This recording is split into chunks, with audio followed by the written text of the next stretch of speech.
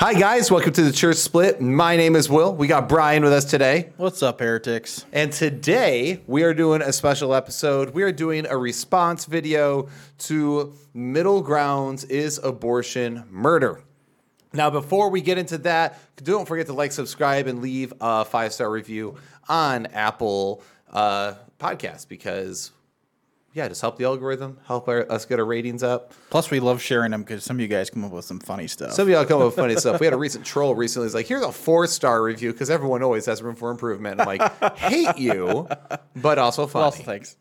But and then the other one's like, you're so pushy. I'm like, but it worked. It did work. Anyway, so guys, before we get into this though, as well, our favorite comment from our last episode. Many of you guys know we went through a series, 4-part series going through Genesis at the beginning. I think we're going to do one more. We're now repointing this channel back to its roots, which is theology, topical, and apologetics. First, Sincerely Hannah on YouTube said this. Love this series. Y'all always have such good takes and fresh perspectives. Can't wait to listen to this as I finish up my chores. I love the at the end. I just had to add that. So, yep, and that's actually what I tell a lot of people to do. Like, look, if you're trying to learn and listen to podcasts or listen to channels, I get it. Most of us don't have 2 hours to sit down and listen to somebody in front of a TV.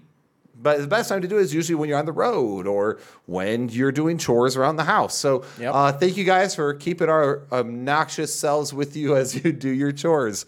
Yeah. But I love listening to podcasts while I'm cleaning the house. Honestly, keeps my mind engaged. As such a musician, I used to always listen to music, and I thought I'd never be able to get past that. But then I realized I was doing myself a disservice if all I did was listen to music and didn't listen to podcasts. Now, I'm not going to lie, I feel legitimately guilty if I'm not listening to an audiobook or if I'm not listening to a podcast. Because I'm like, no, I should be doing something productive, right? Yeah. Like, it's so Don't want to weird. waste the time. Yeah. So anyway, but thank you, Hannah, so much for your encouragement. You've commented a few times, and we always have appreciated it because you're actually very, very nice, very sweet, and we appreciate all the encouragement, especially because we get a lot of hate, so it's fine.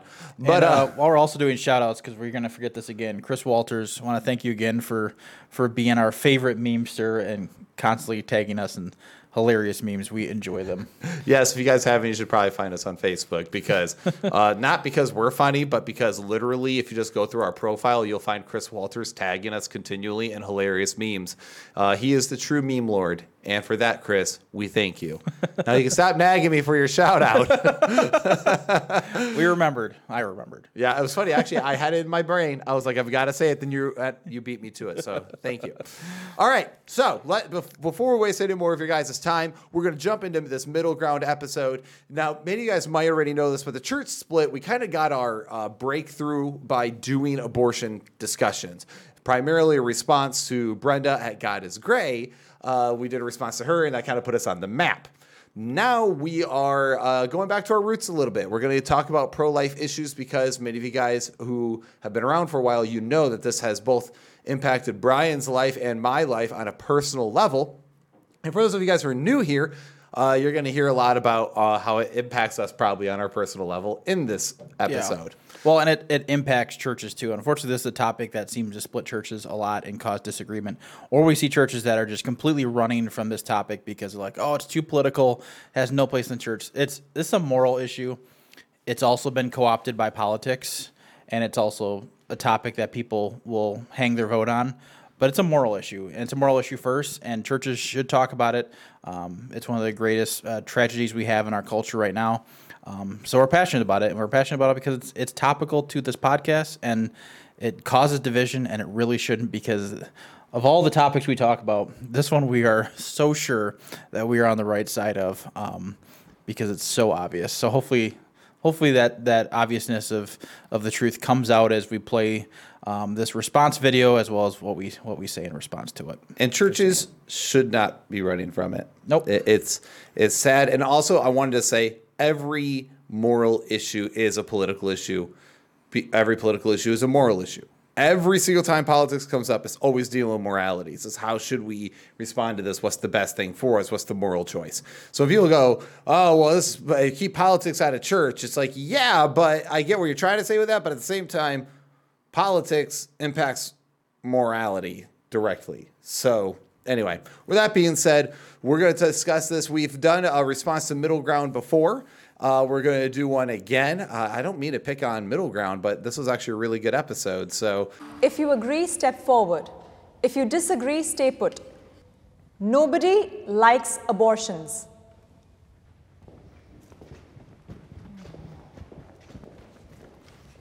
I don't think anyone likes it. I think they use it, and they might use it incorrectly from my perspective, but I don't think anyone likes an abortion. Like, they're not like jumping for joy for it.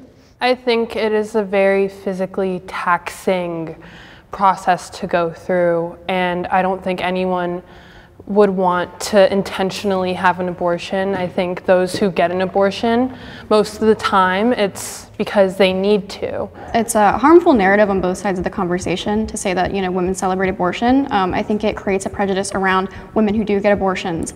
And I don't think that it's good to kind of minimize the decision of abortion from either side, from either perspective, So first off, I like to play this a little bit. Brian, would you have walked forward? I would not have. Yeah, neither would I. I think I kind of agree with both sides that are kind of being presented here, and I see their points. Like Sebastian here first talked about saying no one likes it. And yeah, I think maybe if people were honest with themselves, they don't like it. Even the ones that are very much promoting it and advocates for it, I would argue that deep down they probably don't like it. But there's definitely people that are pushing for it and are celebrating it. In fact, in a couple minutes, you'll hear someone say that she does celebrate it. So to that aspect, I think we can take people at their word and go with what they say. Correct. I think I wouldn't have either. And that's because, again, there are people who literally do like it, like the way they talk about it. I've been mortified by some of the language that they use. But as Dr. Peterson has pointed out, anyone who's truly loving and truly cares about somebody, whether basically any 2 cents worth listening to, most anyone who's a decent human would never recommend an abortion to someone they love. Yeah. Most people would actually know the fact that this is not beneficial for somebody, and it's hurtful, and it's not an easy decision. There's a reason why we say it's not an easy decision, and that's because it's still not a good thing, right? Yeah. So even most pro-choicers don't love it, but there are a group that do. Yeah, and Mila here says that most of the time it's because they need to, which I love that she said this, because it also then shows that there's times where they don't need it. And we kind of got some flack before in some of our abortion videos talked about the convenience reasons for abortion. And I think as you guys listen to this, I want you to think and hear the several convenience reasons you're going to hear for abortion today. And even though we will hear this kind of red herring out there that says, oh, well, they need it, I think that's a false premise lots of the time. And we have a whole video going over the data of abortion that does actually show that the overwhelming majority is actually due to convenience reasons. Now, this isn't, of course, to say that every single woman, that a woman doesn't have a situation that's to be empathized with, to be cared about, that she's not gone through something or going through something. Yeah. But they are still largely convenience-based issues, I should say. So, all right, let's see what other people have to say in this little circle. Can the disagreeer step forward?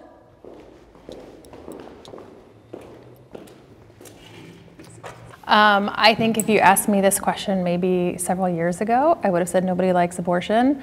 But I think in today's climate, it is much more celebrated. As a pro-life person, I've had people tell me that they will dedicate their next abortion to me. Instead of helping women, they will have an abortion. I've heard very similar responses to you. Things like, I'll donate to Planned Parenthood in your name. And there's other pages like Shout Your Abortion that openly celebrates abortion rights. Yeah, I celebrate abortion, and I think that campaigns like Shout Your Abortion aren't about like getting in your face, but women who choose to have abortions suffer a lot of stigma and trauma from people who stand outside clinics and have grotesque images and literally, damning your soul. Abortion as a medical procedure and resource is something that I do celebrate. It's a human right. and I love abortion. And that is why I wouldn't have walked forward. Rocky is literally the worst in this.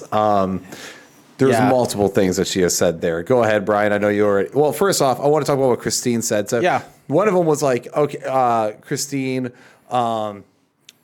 says people dedicate their next abortion to their pro-life person. I have personally experienced this as well. So this is why we thought about that. Now, what's funny too is that Christine literally looks like a fundy. Like she does talk later how she's a Christian and she believes she's the only one with the proper worldview. But that's Abby. That's Abby. That's sorry. Yep. Sorry, you're right. I am wrong. Christine's the other lady. My bad. So Christine mentioned that, then Abby mentions that they'll donate to Planned Parenthood in their name. You're right. She's a Christian girl who looks like a fundy. My bad. But Abby seems very nice, although her apologetic later on seems a little precept-ish, which I don't think was very effective in this. Yeah. So you need to have some common ground in order to, I think, make a compelling case. And while we think that the moral case against abortion is very much steeped in a Christian worldview, we also believe it's very much steeped in science and reason and logic. And this might be controversial, I don't think you need a Christian worldview to be against abortion. I think it's pretty obvious. If you're against killing of people, you should be against abortion. Right. And we have a quote from the shoutyourabortion.com. It says, I've been able to help people face the initial fears that I had. I am at peace with my decisions. I do want kids in the future, but not now. Right now, I am living for myself unapologetically. And this is why we say abortion is largely selfish in motivation, because right there, living for myself, I don't know how more selfish it can be, and why it's convenience-based, because this person didn't want their selfish life inconvenienced. Yeah, and even they if you caught it, they put a little overlay from Wikipedia on what Shout Your Abortion says they are, and they say they're a social media campaign where people share their abortion experiences online without sadness, shame, or regret. Sounds like they are celebrating it, because if you're talking about without those things, then you're essentially saying, oh, there's nothing wrong with it. Therefore, it would say that they are liking their abortions. So now let's talk about Rocky. And when I say she's the worst in this, it's because she is literally the personification of all leftist ideology when it comes to abortion during this. Yeah, I would say it's a little bit unfair by Jubilee, but I think the people on the pro-choice side, she's the only one who's actually kind of thought about this. The other three, you'll notice, don't really have coherent arguments, and they really haven't really given. It seems to me they haven't given it much thought. Yeah, it basically feels like a lot of the people have on the pro-choice side have given about 30 seconds of thought to this, and this happens actually a lot with pro-choice people.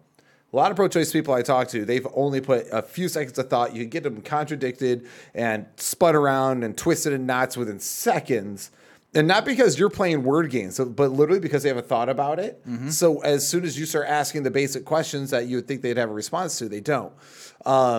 But she is about every person that I've ever interacted with in the comment section of Feminist News. So, but we'll go ahead and move forward, because she says literally, yes, I celebrate abortion. Yeah, and she says like it's bad to be against it because she's like, what do you guys believe? Like it's literally damning your soul to hell. It's like, well, as Christians, we think all sin is removing you from heaven and damning yourself to hell. But we also would say that the blood of Christ would cover all sins. You accept Christ and believe. This includes even if you had an abortion.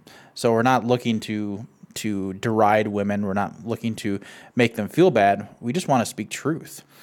Right. And again, I am also thinking of the women who would be born of the womb before they are jettisoned from it in a brutal manner. So then she also says that, well, a lot of, it creates stigma. These people sit outside, and she talks about like this graphic, horrible photos. I'm like, yeah, that's what you're advocating for, though. That's why people have those signs out there, whether you like that method or not. Sometimes shotgun methods work, which is sometimes why we speak the way we do on this program, because sometimes you need a shotgun method.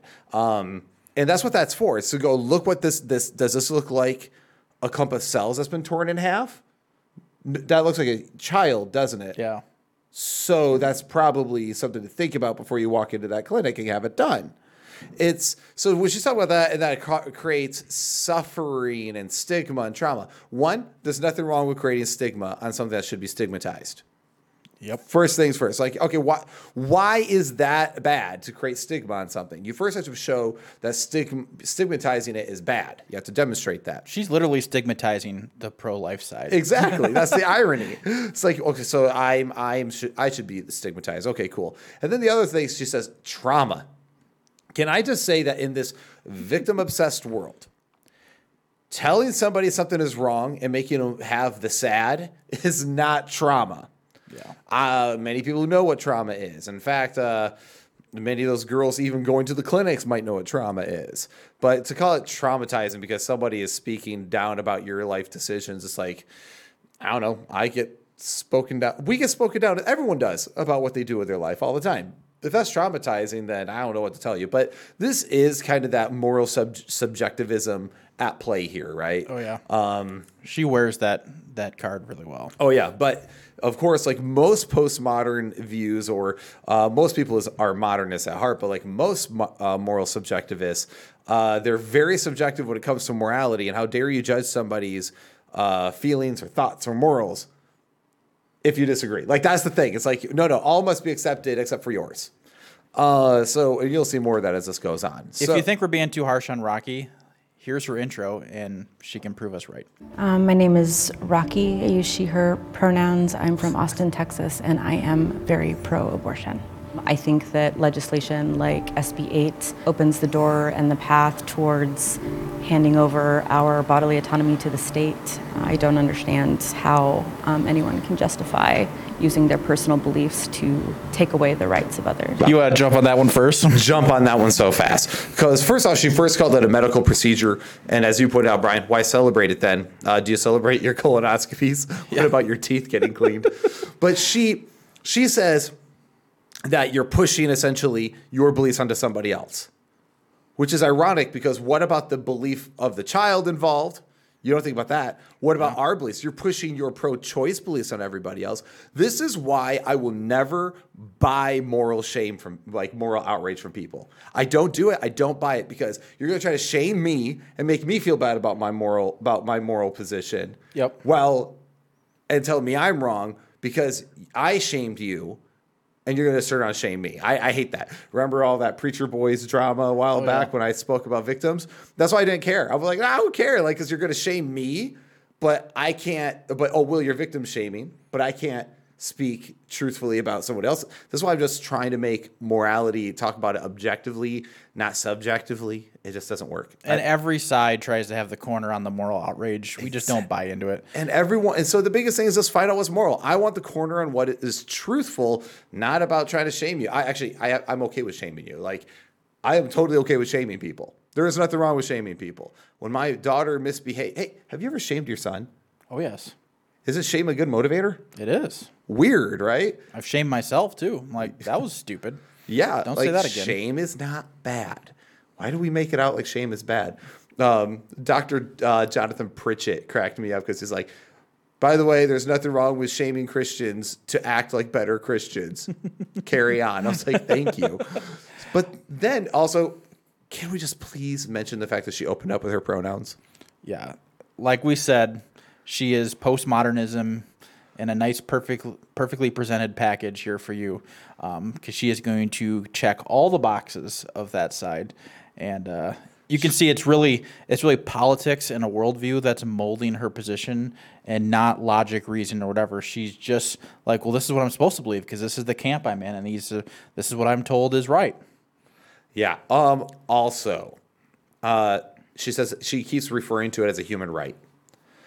You know, it's someone's right. It's someone's right. How? How is this someone's right to an abortion?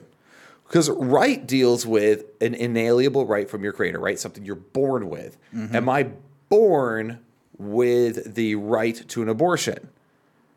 No. No.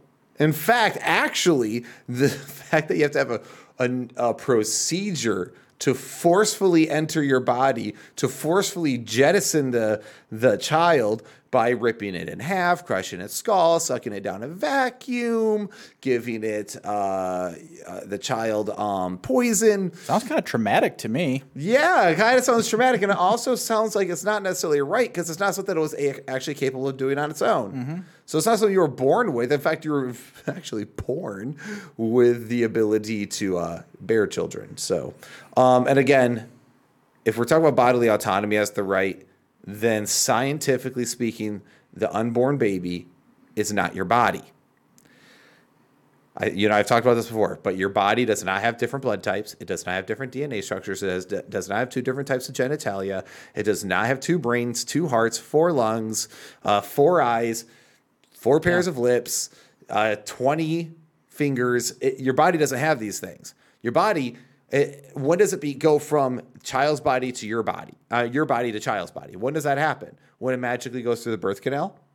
Yeah, unless you have a C-section, then all bets are off, I guess. I mean, again, and what is scientifically different between the 7-month, like my daughter being born around 7 months, what's the difference between her at 7 months, which can be illegal abortion ages, where that means they can survive, by the way. That is a viable child, and you just chose to kill it. And I know, because my child was born again at 7 months, she got an IV when she was born, and she screamed because she felt the pain. I'm sure she would feel pain of scissors through her skull. But same with your child born at 25 weeks.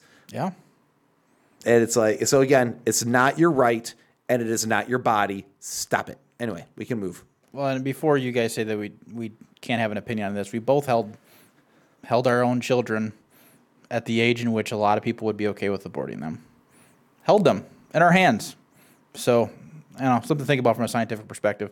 Also, she mentioned the SB 8 Texas law, which, as we're recording this right now, the current stance is that the Supreme Court rejected a lawsuit by the Federal Department of Justice against the state of Texas. They said, you have no basis for this. What are you doing? And then the other lawsuit, they rejected putting a stay or blocking the order going through, the law being applied, and they sent it down to the federal courts and said, you guys figure it out. So right now, SB 8 stands, and it is not how she characterized it. It is a law that allows anyone to sue abortion providers for killing babies. It's kind of an interesting legal loophole they're pulling because Roe v. Wade did not address this. So that's why the left, pro-abortion, they're in full outrage about this bill because it went around Roe v. Wade and they don't like that. So they're upset. They created a loophole. And I'm all about I'm okay with creating legal. I put a lot of thought into that too. I remember I was going back and forth like, ooh, I'm not sure if that's the best way for civilians to be able to. But I thought about it. I was like, you know what? I'm actually okay with any legal loophole that allows people to save children. So you know what? To penalize those who would go against the law and go kill other people. So, and it's working. It's substantially reducing abortion in Texas. Substantially. So far to the fact that men are talking about getting vasectomies so that they don't accidentally impregnate women. And to that, I'm like, hey, there's one step a little bit farther towards responsibility. Hold up. So we have more vasectomies going on. So we were always told that women needed it because men don't take responsibility. Yeah, I thought that was kind of an interesting response. But yeah, and it just goes to show that men, and by the way, you'll notice that with the pro-choice man here, he says exactly what a lot of pro-choice men do. They don't want the responsibility. So anyway, Rocky is, you can just tell she's everything that the left is. I'd say she's probably the most extreme on the pro-abortion side, and now we're going to have, I don't know, what do you think? The most extreme person on the pro-life side in this video? Right. So in short, her whole idea of using your personal beliefs to take away the rights of others, that's literally what she is doing.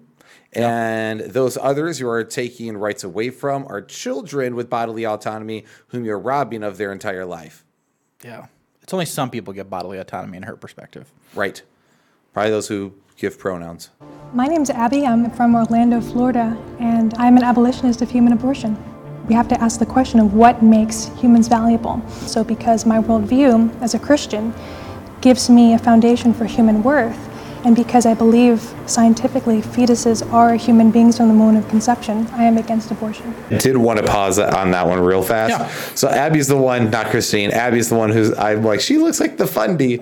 She says she's an abolitionist. Now, we've done some great interviews with Jake Eakin. We've done with Laura Clausen.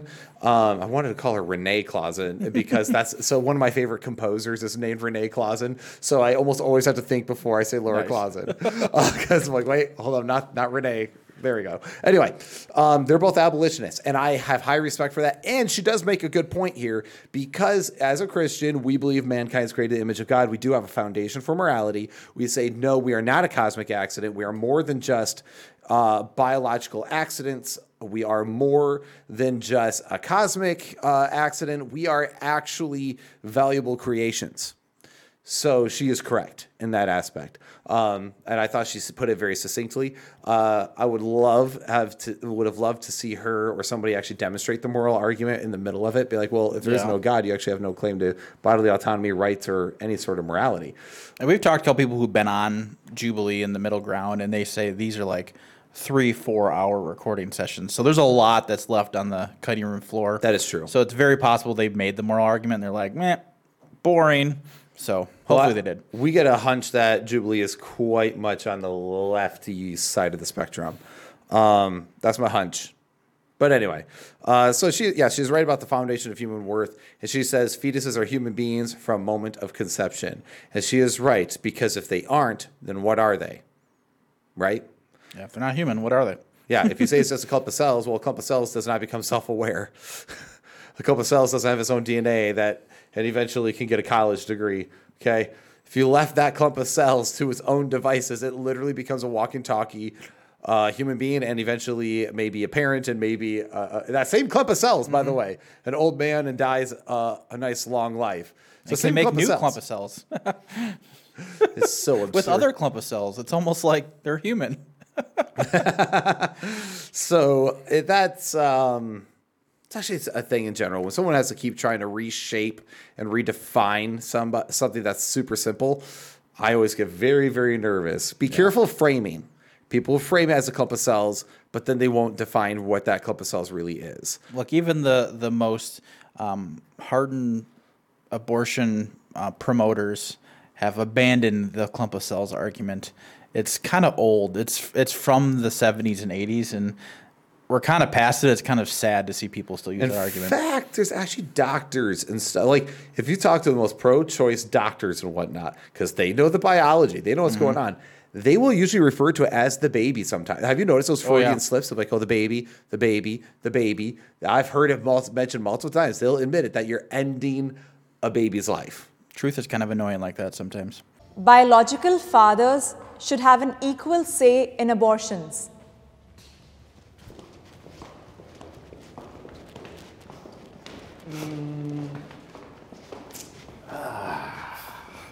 Well, I think so. I mean, it's consistency. Like, if we're defining that as a life, if it is a life, to put a kid up for adoption, both parents have to agree. I agree. I have talked to lots of women who've had abortions, and I've talked to lots of men who are hurting. They're completely heartbroken. They would have raised the baby. They wanted to raise the baby. They begged for the life of the baby, and they obviously created the baby together, but only one of them gets to decide if their child gets to live or die. I would like to say, from more of an honestly feminist perspective, men have responsibility as the other parent of that child. Ironically enough, a lot of the times when pro-choice people put the focus completely on the woman, they strip the man of all his parental rights and responsibilities. And I think that's why actually a lot of men who are pro-choice because they don't want to have those fatherly responsibilities that they will have once the child is born. You left us, man. I want to know why. The man who's on the abortion side almost went forward, then he didn't, then he did, and then he was, again, this man probably put about 30 seconds of thought into all this. Yeah. Now, I have got to say, Ayala, I don't know how to say her name, Ayala, is highly intelligent. Yes. And she is super sharp. That girl cuts like a knife when she speaks. And she's so right that when you say that a man does not have equal rights in the say of an abortion, that not only are you stripping him of his parental rights, but also of all responsibility. So you can't have it both ways. Okay, you cannot sit there and go, well, women should choose whether or not they can have the baby. Okay, oh, you killed the baby? Okay, so she can kill the baby. That's her choice. Sir, you have no right to say, no right to it. But if she chooses to have the baby, you must take responsibility and pay child support. Pick a side. You can't, it's either she is a strong, independent woman and that child has no bearing of the father, or it does. This is I want to have my cake. I want to eat it too. I want to have it both ways. This is actually what straight up infuriates me about the leftist view on this. So it's funny. Look at more conservative circles. You will find men with jobs, men who work, men who will marry a woman, men who oftentimes will have multiple children with a woman. You find that a lot. Now, of course, you could say, oh, well, there's this situation. I'm talking generality, okay? Oh, yeah. They're not perfect either. Yeah. Okay, whatever. But you will find that more often. But then you go in these other circles and you find a bunch of boys, and I say boys because they don't want, they might have a job, but they just want to hook up on Tinder, bro. They want to have a good time. They want to go out. And that's all I hear. Oh, I just want to party. I want to have a good time. I've talked to men. I talked to a man today in his late 50s that still has that mentality. Oh, yeah.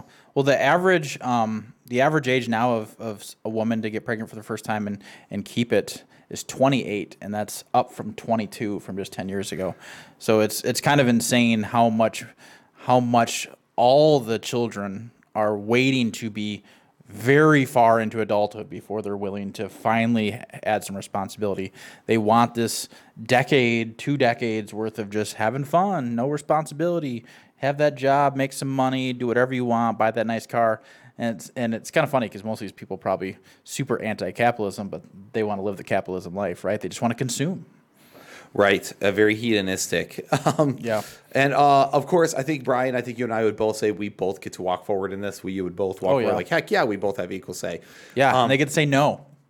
Yeah, you know how heartbreaking, have you watched the videos of men pleading for their child's life outside an abortion clinic? I can't imagine. Like, I think that would actually break me as a human. I don't even want to know. I would probably commit some illegal crap.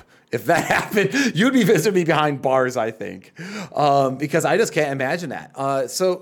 And this is what it comes down to. This is why, it gets rid of people's responsibility, because what people want is they want to have all the fun of sex, because sex is a lot of fun. Brian will never admit that because he'll get blush and it gets very embarrassed, and then there's a lot of tears and sobbing and it gets very awkward for everybody.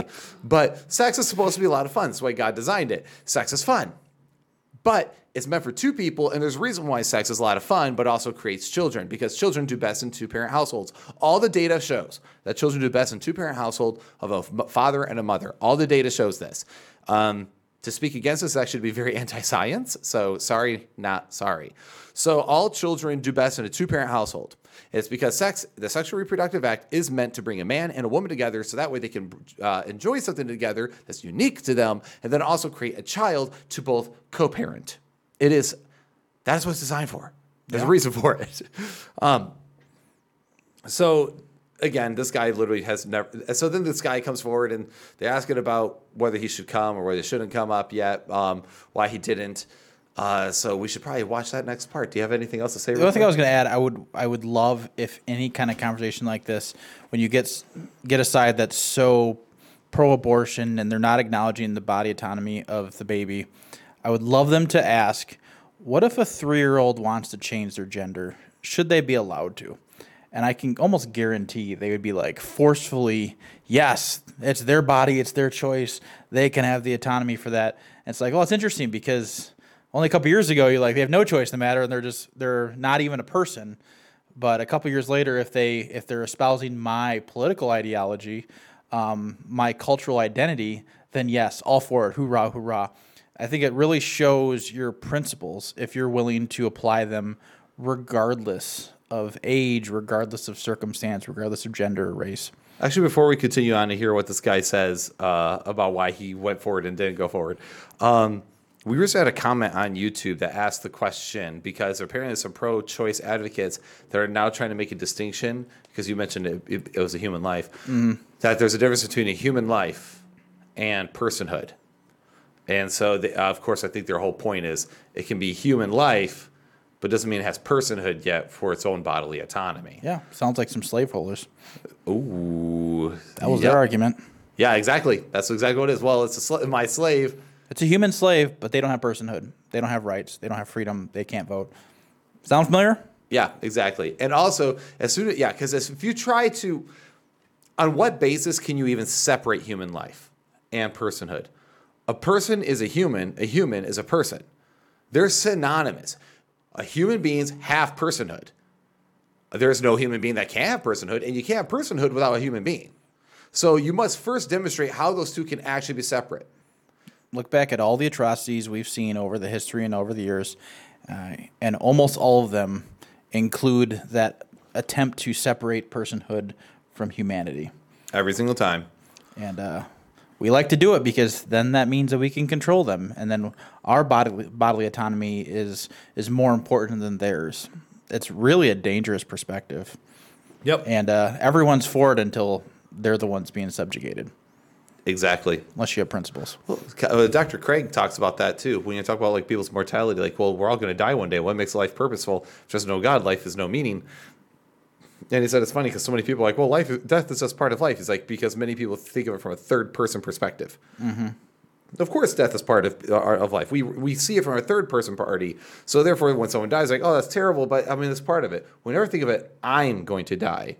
Will is going to cease to exist. I don't think about it that way. Just like I don't think of what is it like if somebody stripped me of my personhood and said I'm no longer a person. Yeah. So if someone tries to do that to you, I bet you're going to fight. I bet you're going to fight like hell. I bet you are. Absolutely. Too bad we don't let the babies do that. Struggle. Yeah. I'm mad conflicted about this because I strongly feel like a man should not have control over what a woman does with her body. I more so have an issue with when a man doesn't actually want that baby. She wants it and then expects this man to like be the ultimate provider and child care and all this extra stuff, right? But in the case of if the man wanted it, the baby, and the woman didn't want it, he has no say so. I think that's a fucked up dynamic. So that's why I was going back and forth. Well, you should have stayed then. It sounds like you're for men having more rights. I just can't force a woman to be like, no, you have to do this, because I think it's fucked up. It's her body. But it's also a child's life in there. It's not just her body; it's a child's life. And it's in there. also your son or daughter. I think truly, in my eyes, it's like it's my body. I get to do what I want with it, and I don't think anyone, including the other person who's involved, should have a say whether I want to keep it or whether I want to get an abortion. So you can definitely tell he's like, this is messed up. I don't know how to deal. Because he just brought up exactly what we talked about. Yeah. Literally just what we just discussed. Then what's her name? What is that lady's name? Mila. Mila straight up is like, I don't think anyone should tell me what I should do with my body. It's not your body. You have to demonstrate how your own body can have its own blood type, its own separate DNA, its own separate genitalia, its own separate brain, its own multiple different eyes, and that somehow those can come and go after sperm isn't put in there and creates a whole separate situation. After a situation that you most likely willfully out of your own free choice created, you have to demonstrate that. It is not your body. I love what you said too, like men should not have control over what a woman does. Switch that around. Should a woman have control over what a man does? A boy? A baby boy? What about woman having control over what another woman does? You know, it's kind of, the logic doesn't flow. Well, think about it. Like he's like, well, I don't think a man should tell a woman what to do with her body. Okay, but we do every day. We've pointed this out before. We tell people you can't use your body to murder. Yeah. You can't use your body to steal. Now, you might say, well, murder violates another person's bodily autonomy. Cool. All right. We tell people every day then that, which by the way is abortion, but whatever. Okay, cool. I can't tell a woman what to do with her body. If she uses her body to steal, I can't tell her that's wrong. If she uses her body for... To slander, to... Yeah. Or to speak horribly, because that's all. Our speech is part of our body.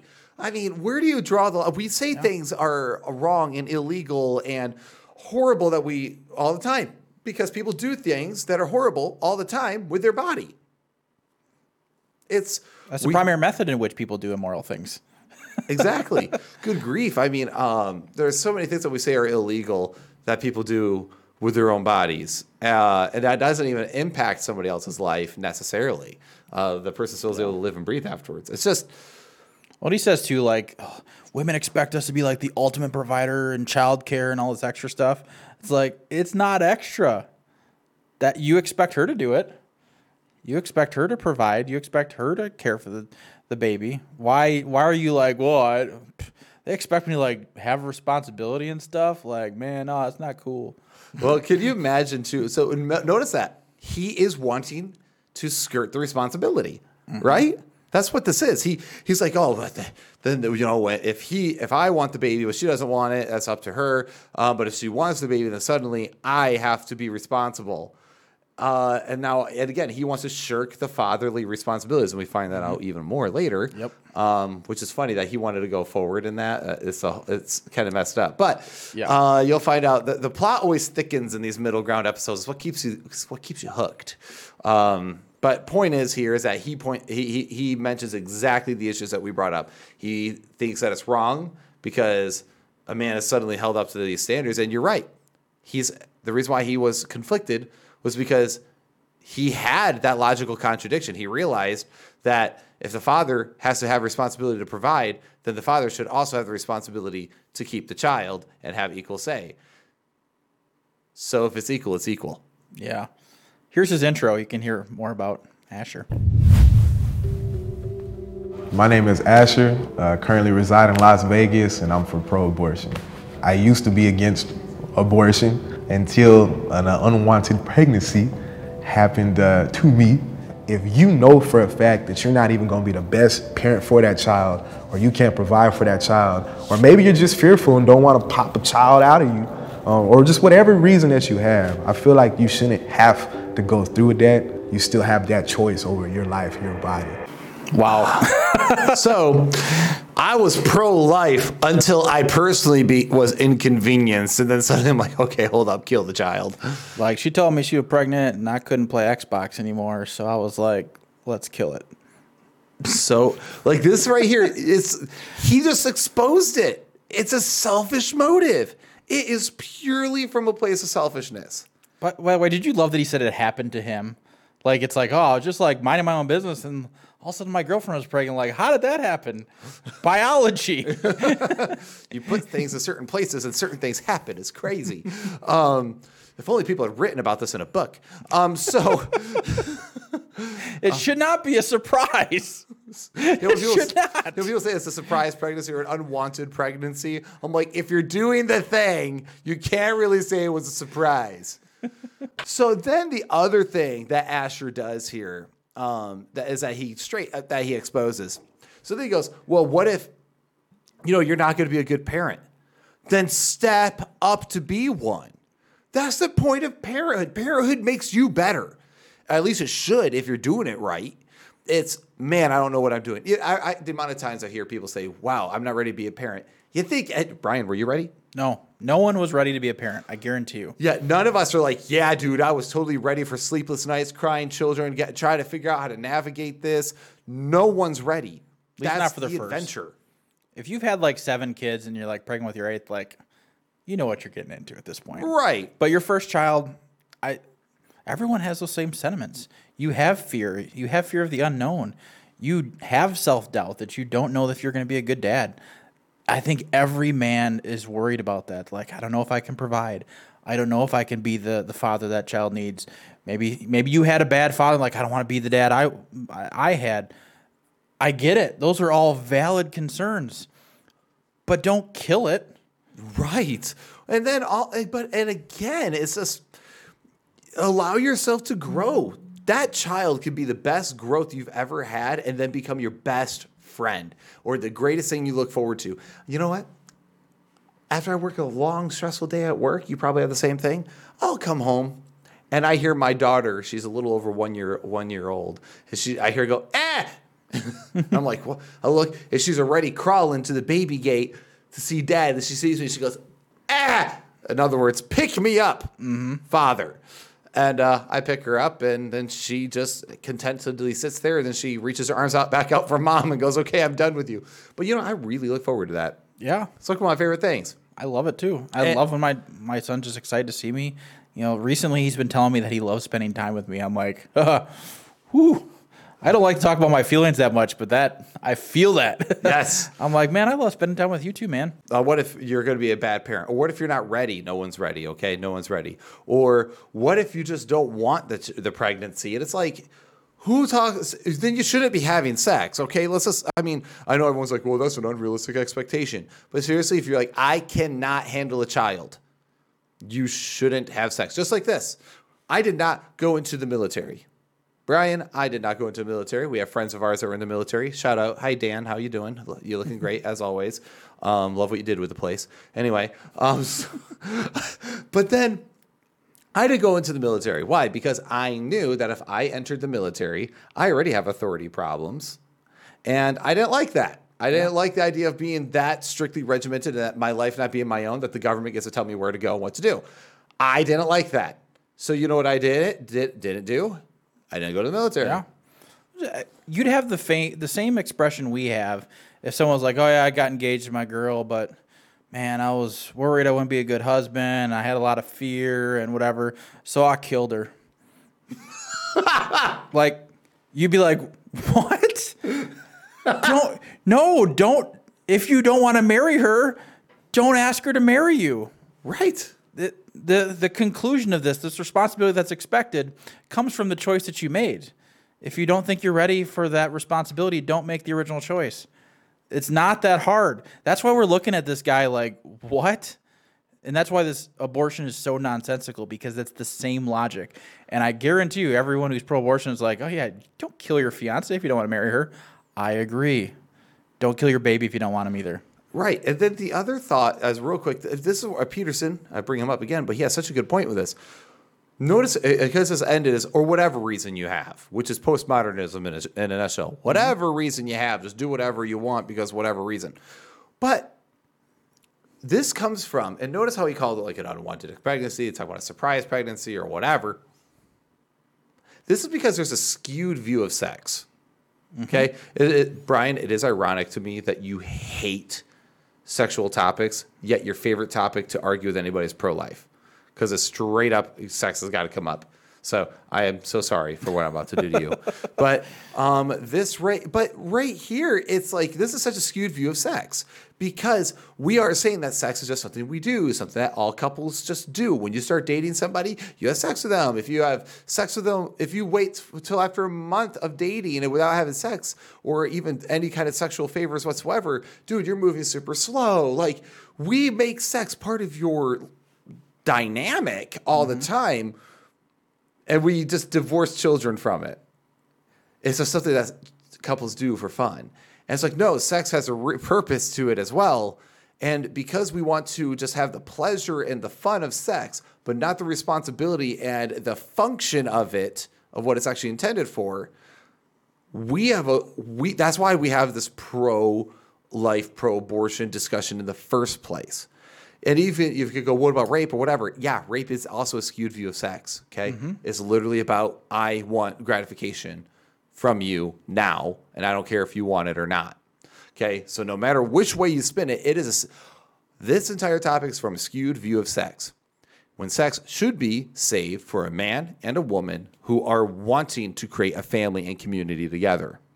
And this is why I hate that whole, well, man, wow, at 28 years old is when we're first having our kids. Oh, man, you got to date for X amount of years until you choose to get married. And you know what? You shouldn't get married out of high school. It's just a bad choice, bad move.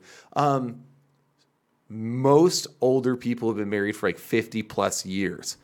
Got married almost exclusively right out of high school, between like 16 and 18 half the time. And they've been married for forever. You know why? Because marriage is valuable, community was valuable, and they didn't look at a young couple who has a lot of hormones in their system, who are probably horny, wanting to actually consummate in marriage as a bad thing. We make it a bad thing now. No, just have the sex without the marriage. Yeah. And can I just ask you, Brian, like, what is the point of marriage if not for sex? That's a big part of it. Like, it's a huge part. Like, otherwise, you're just my friend. Yeah. Right? Like, you're my female friend. Hey, would you like to go into debt with me? Right? Like, what is the point? And now people might be like, that's a really shallow view of marriage, Will. Point is that marriage is a community thing, of course. It's two people coming together, but sex is the thing that makes them become one flesh. It's the point. You're right. I hate this part of this. I know you do. I know you do. But moving on. You get my point, though, I right? get your point. Anyway, it's a skewed view. I have had an abortion.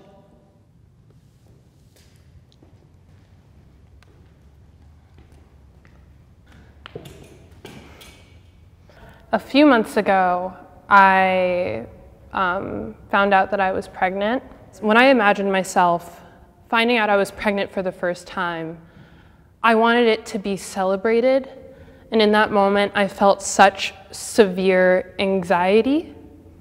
And having that, like the entire time, I was just in a lot of emotional pain, grieving. I was debating about myself, about how I would be looked at or how I would view myself after getting the procedure done. I ain't gonna lie, I'm nervous. So I'm gonna be real careful with my words. Clearly, as a man, I can't have an abortion. But my girlfriend, we've had 2 abortions. She didn't really want to have a baby.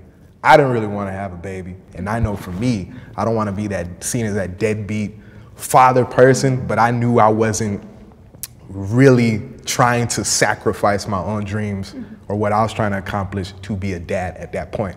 I think that's definitely like one of the biggest things to consider because I wasn't in any kind of position to be a mother, you know? So it's like, I want to get my shit together before I can have a baby and give it a life that it deserves. Oh, a life that it deserves. Like the life that you stole from it. Like, this is why pro-choice logic makes no sense. I want to give the child the life it deserves. So I'm going to take away its life. The next one. The next baby. This one's life doesn't matter. The next one's life matters. This is why I say, like, these people not only are half the time, like, deceived, or they're evil. Like, there's only 2 ways around it. It's either you are evil and heartless, or you're deceived. And I think a lot of them are deceived. So I'm not trying to be a jerk. I'm just being honest. I think a lot of them are deceived. Well, she said she had an anxiety about it. I'm like, yes. All parents have anxiety when they find out they're pregnant. Oh my gosh, yeah. Like, so it's scary. She said she wanted to be celebrated, but in the moment she only found anxiety. You know how many of us are like, yes, oh crap, yes, oh no, yes, all right, what are we gonna do? Because congratulations, that's parenthood, and that's the thrill of it. That's the that's what makes it actually amazingly beautiful. You make so many sacrifices, and then, like you've heard me talk about this 100 times. My wife had an emergency C-section. My daughter's heart rate wasn't going properly. It was an anxiety-inducing moment. We had such a hard road to keep a child. We had multiple pregnancies and then losses, pregnancies and losses.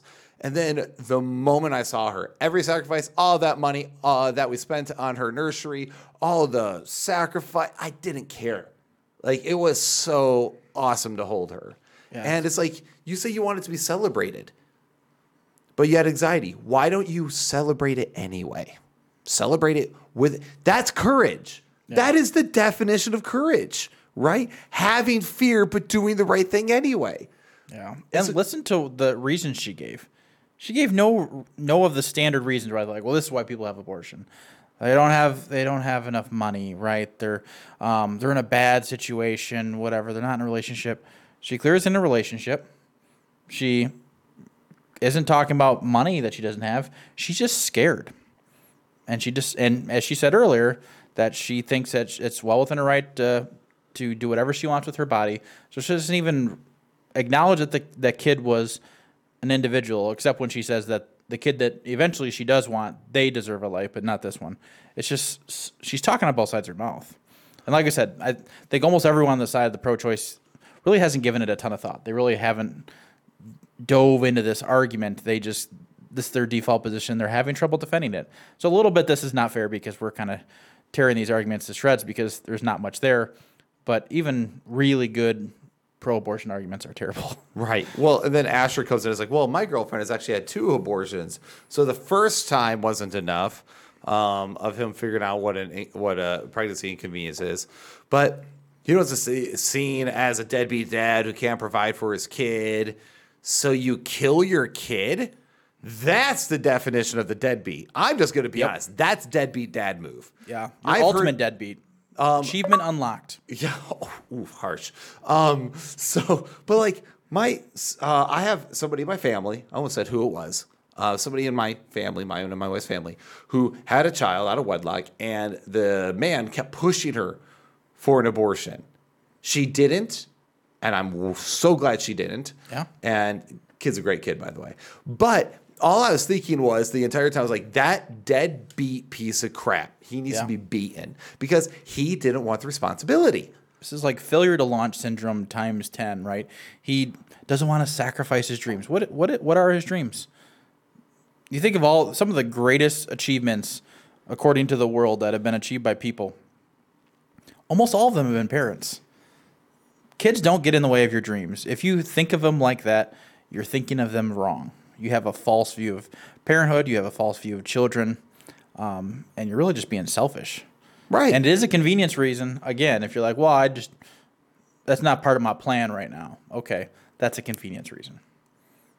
Right. And then, the whole rather just not apply myself now and provide.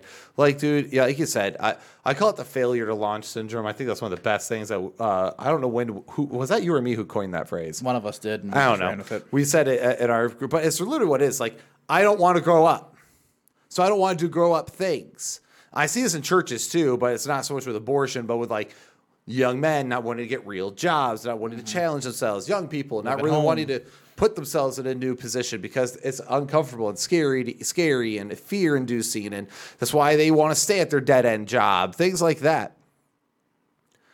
Again, children don't make you sacrifice your dreams. I'm still living mine right now, and I have a child that's perfectly fine. When I found out I was pregnant, the person that I was with at the time, they were like, I will support you in every way, but I will not be able to be there for you if you decide to keep it. And that definitely influenced my choice. It was one of the hardest decisions I've ever had to make. I like to think I'm a pretty generous, loving person, and the names that I've been called for even getting one, I've gotten evil, psychotic, demented. Shame on her boyfriend. Yeah, exactly. Welcome to... Do you want a man that's going to support you for that? Then stop advocating for abortion, because the more you abort... So... Please tell me you broke up with that deadbeat after that. Yeah, exactly. Also, again, I'm having sex with this guy and he didn't want the responsibility of having the kid. Then why are you having sex with a guy who doesn't want the responsibility of having a kid? Again, sex creates babies. So if you don't want that, then you shouldn't be engaged in that. And don't be with the person who doesn't want them. And even he didn't remove the kid part. He didn't want the responsibility of her. Right. A pregnant her. How dare you? Right. He's not pro-woman. Which is why, again, this is why the leftist ideology will always fail you. Because for example, a Christian worldview, we acknowledge men and women different in role, equal in value. Okay, I know there's certain people are going to say, well, I'm a Christian, I don't believe in that. Whatever, okay, fight me. But but the point is, it's like we recognize men and women are different. That is a fact. That is a psychological and scientific fact proven on every layer. Okay, we are different. But men and women are complementary. And how we are different. But if you keep telling men that they don't, and this is where men are different, okay? For example, studies have shown that women actually release, so the same hormone that they release when breastfeeding, the same hormone they actually release during sex. Brian, I know you're uncomfortable. Here we go again. Here we go again. But that same one is released during sex, so that way she becomes attached to the man, for example. But men don't have that. Men are not nearly that way. And which is why you always hear the story of, the men, they always want to have sex, and that's what the only thing they're interested in. When really what it is that men just they look almost as sex and love sometimes as different categories. Not that it should be that way. Mm-hmm. Just say that a lot of men can be like, oh, I love my wife, but I find her hot. That sort of thing. And I'm not saying women don't, okay, before anyone comes at me with all the sexist and women can't, blah, blah. I get it. I'm talking about generalities again. But men, this is why people say it all the time. I know it's outdated. It's an outdated thought, but why buy the cow when you can get the milk for free? Men have that. A lot of men have that mentality. Boys, really, not men. Children who just want to have the fun of sex without the responsibility of it. Make sense? Am I making sense? You are making sense. Okay, cool. Before we get more outrage culture, because you know how much we care about the angry mob, we don't. So the point is here, it's like, yeah, of course. So he's involved in this because he's getting some free sex, responsibility free. And, oh, whoa, I don't want to take care of you. And I don't want to take care of a kid, okay? I'm just here for a good time. And a lot of men will automatically do that if they're not pushed and challenged. That's why God had it a certain way, which was like, no. Remember when the men had to go to the father in Israel, and then they had to talk to the father, then they had to do the bride price. Then there's that whole story in Scripture, right? Oh, you have to work for me for this many years. That was then the father straight up deceives him. The whole point of that system was actually to be like, are you serious about taking care of my kid? Mm-hmm. Are you going to marry my daughter and love her and take care of her and cherish her? Okay, prove it to me. Yeah. Prove to me that you're not just here for sex, because if you were just here for sex, I could easily sign a paper. You could do your thing with her and leave her whenever you want. I'm going to make you earn it. Mm-hmm. That's the point. It was actually meant to protect. So people make out like ancient Israel was like the sexist place. Like, no, it was actually intended to protect women and to give men responsibility. Mila, if you're ever watch this, you deserve better. You do. You have value, you have worth, and you deserve a man that wants to be with you no matter what. Who wants to be with you through thick and thin, who doesn't want to pressure you. And clearly what you sounds like is something you're very uncomfortable with and handle anxiety over. You don't need that. You deserve someone way better than that. Yeah. And just so you know, when people are like, yeah, people have called you horrible things for that. I'm sorry that people have called you horrible things for that. However, abortion is an immoral act. And when you do immoral things, you're going to be called the things that people call immoral people. I know personally, as someone who has family and has been around the foster system, been through the foster system, people who have had children born early. I've experienced pretty much every excuse that people use to abort children. As someone who still goes, nope, all those people that I know who've been through all those things still deserve their life. I do have a hard time not calling every single person who has an abortion evil. I'll be honest. Because I'm like, that's heartless. And I know people go, well, what, have a heart for that person. I do. I get it. That situation, like Mila, that was horrible. Because, again, he didn't support you. But, again, it doesn't justify killing the child. Now, I'm not saying... So the point is, you can't change the past. I get that. And that's why God offers forgiveness. Okay? God, there is grace at the foot of Christ. You can find grace through Jesus Christ. You can find forgiveness there. And then through God, you can actually find human worth, because that's where we have morality and worth anyway. Because if there is no God, then we're pointless anyhow. And so is morality. So through God, you can have that grace. And therefore, you can have a second chance. You can have a wonderful child whom you love, with somebody who loves you properly, who's going to strengthen you and not put you down and discourage you and help you be a better mother. So that's why I wanted to clarify that, because, like, yes, it's an immoral act and it is evil. Immoral acts are evil. That's all there is to it. But we all do evil on an everyday basis. I've done plenty of evil, and I am evil. That's why I struggle with, like I said, I struggle with that. But then I have to remember, oh, well, Will, you've done a lot of horrible things too. Mm-hmm. So I'm a horrible human being. So I'm evil too. That's why we do need forgiveness. So I wanted to make sure I added the grace in there, because I don't want anyone to think that I'm just not gracious on this. I understand. Yeah. I do. I really do. Well, let's see. Now, here's an interesting contrast. Now we're going to get Christine's intro, which is going to be a similar type of situation, but a different outcome. My name is Christine. I'm from Denver, and I am on the anti-abortion side. So when I was 20 years old, I was a college student, and I found myself in an unplanned pregnancy, and I was pressured to abort very heavily, not only by my child's father, but by those around me. And I heard my son's heartbeat, and there was no debate. It was a life. His life was not mine to take. This is part of why I am very pro-life, because I know many women are pressured to abort when they don't want to. What a powerful story. And it shows that just because you're pressured does not mean you have to fall into it. Yeah. That's why character means a lot. Yeah. And I love, too, that she heard the heartbeat. She understood it was a life. And that was a watershed moment for her in her pregnancy. And she was like, nope, that's a kid. I heard my son, and I'm going to keep him. And that's why I love the organization called Save the Storks, because this is exactly what they do. Non-confrontational, non-pressure. They just park buses fully equipped with medical equipment, really nice, really clean, right outside abortion clinics, and just offer free ultrasounds. You're interested? You want to see an ultrasound? You want to hear a heartbeat? Come on in. And they have such a high success rate with women that do come in and hear and see their baby. It changes their mind. If you want a nonprofit to support, you want to make it a real difference in the lives of babies, in the lives of women who are struggling in impossible situations, think about donating to them. I do, and I highly recommend them.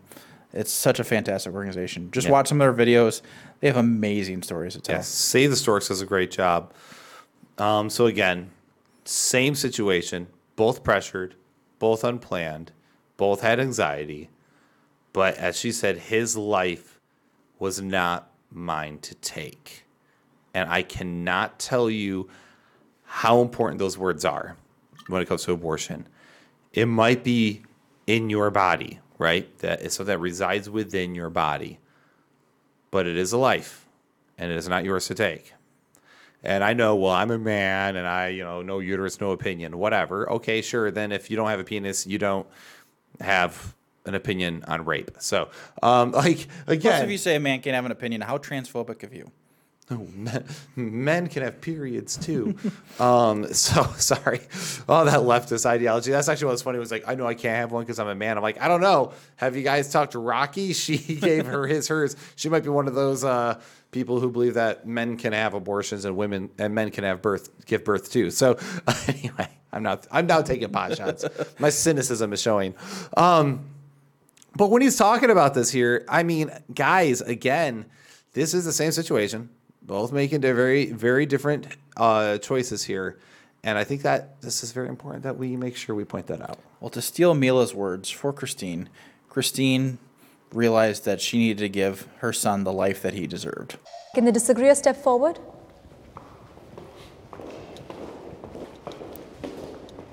Your story is absolutely powerful, and your story as well. I think something we probably all can agree on is abortion usually is a symptom of a bigger problem, whether it's finances, whether it's stability of housing, whether it's relationship issues. My perspective is that we address those issues instead of ending the life of a child. I disagree. I don't think that abortion is a symptom. People should be able to access abortion when, how, wherever they want or need. I don't think that it's a problem to be fixed. I think that is still stigmatizing. But I think the biggest thing is that there are birth control methods out there, and abortion should not be a birth control method. I think that's very critical. And to hear that, you weren't celebrated, I think life should be celebrated with everybody. I'd like to call attention to that point too, just the fact of using abortion as birth control. I thank you for everyone sharing their stories so far. I didn't step forward, I haven't had an abortion myself, but I am a survivor of rape. I was on birth control at the time, and I still made the decision with my medical team that birth control is not 100% effective, and I wanted access to emergency contraceptive to take on top of that. And had that pregnancy or any of those methods failed, I would have chosen to have an abortion, and I'm very grateful that I had access to those resources, and I'm so mindful that there's so many women who don't.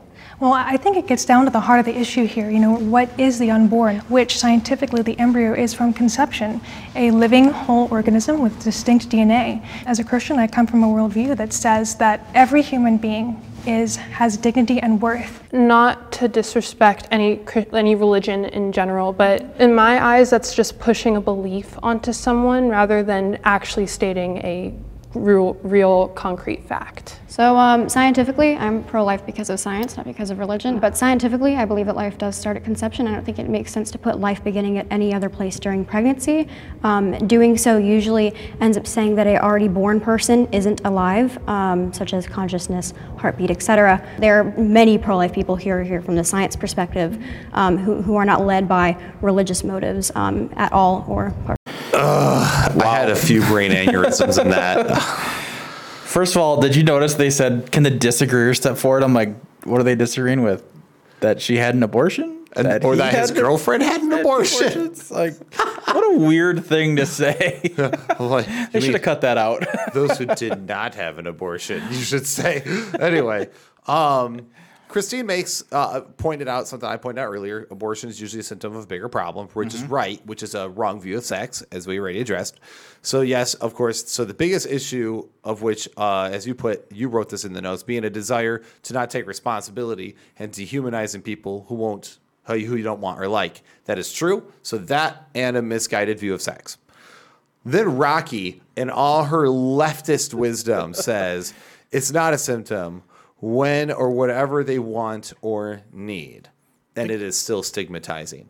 And therefore, you're stigmatizing people who believe that children whose life starts at conception. Also, did you notice that when, what's her name? Abby? Is that her name? The Christian girl? Yeah.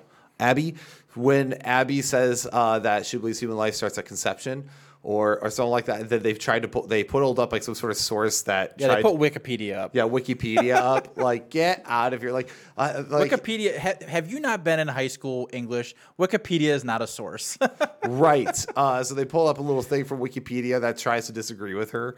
And it's just funny because, like, you're not getting actually into the their quote there and their definition there is not from the science and it's not from philosophy. And before someone says, well, because I'll mention, like, well, philosophically, it's a life. And they're like, well, I care about scientifically. I'm like, science is a philosophy. Philosophy is the way we think and interact with reality. All these people who discount philosophy nowadays, both Christian and postmodern, all you guys drive me crazy because literally you don't realize that you're using philosophy to say that my philosophy doesn't matter. It's so you don't even understand definitions. It's so stupid. Like it's just stupid. It's a bad argument, and you should feel bad. There, I've been requested to make that into a T-shirt. By the way, you should make that into a T-shirt. Okay. I would definitely wear that. I love when Sebastian too says that abortion shouldn't be a method of birth control, and we really have gotten to the point where it is. It's like, well, I can do whatever I want, and if the bad thing happens, which apparently is a baby, then we just kill it, and all set, all done. It's easy, right? No big deal. It is a big deal, and it's oftentimes extremely painful for the woman. It could go south so far as to prevent her from ever having a successful pregnancy. It could kill her. It's not a good idea. Also, according to the British Journal, their anxiety and depression rates go up 35% post-abortion. And also suicide rates increase as well on the 1-year anniversary of their abortion. You know that, right? Yep. Okay. Then the other thing is let's see what else. Oh yeah. So he said life should be celebrated. Absolutely. When I told you guys we were pregnant with a kid, you guys were all up. Like, it was so exciting. Mm-hmm. And if you don't have friends that do that, then maybe you should find real friends. We're getting involved in a local church.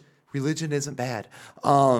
Agree. So here's what's funny is that Rocky says we're stigmatizing. Meanwhile, she's stigmatizing life itself and giving birth and having life. And I think stigmatizing must be like her favorite word because that's like what she always kind of comes back to. I don't know. It kind of reminds me of Brenda from God is Grey. It was always nuance.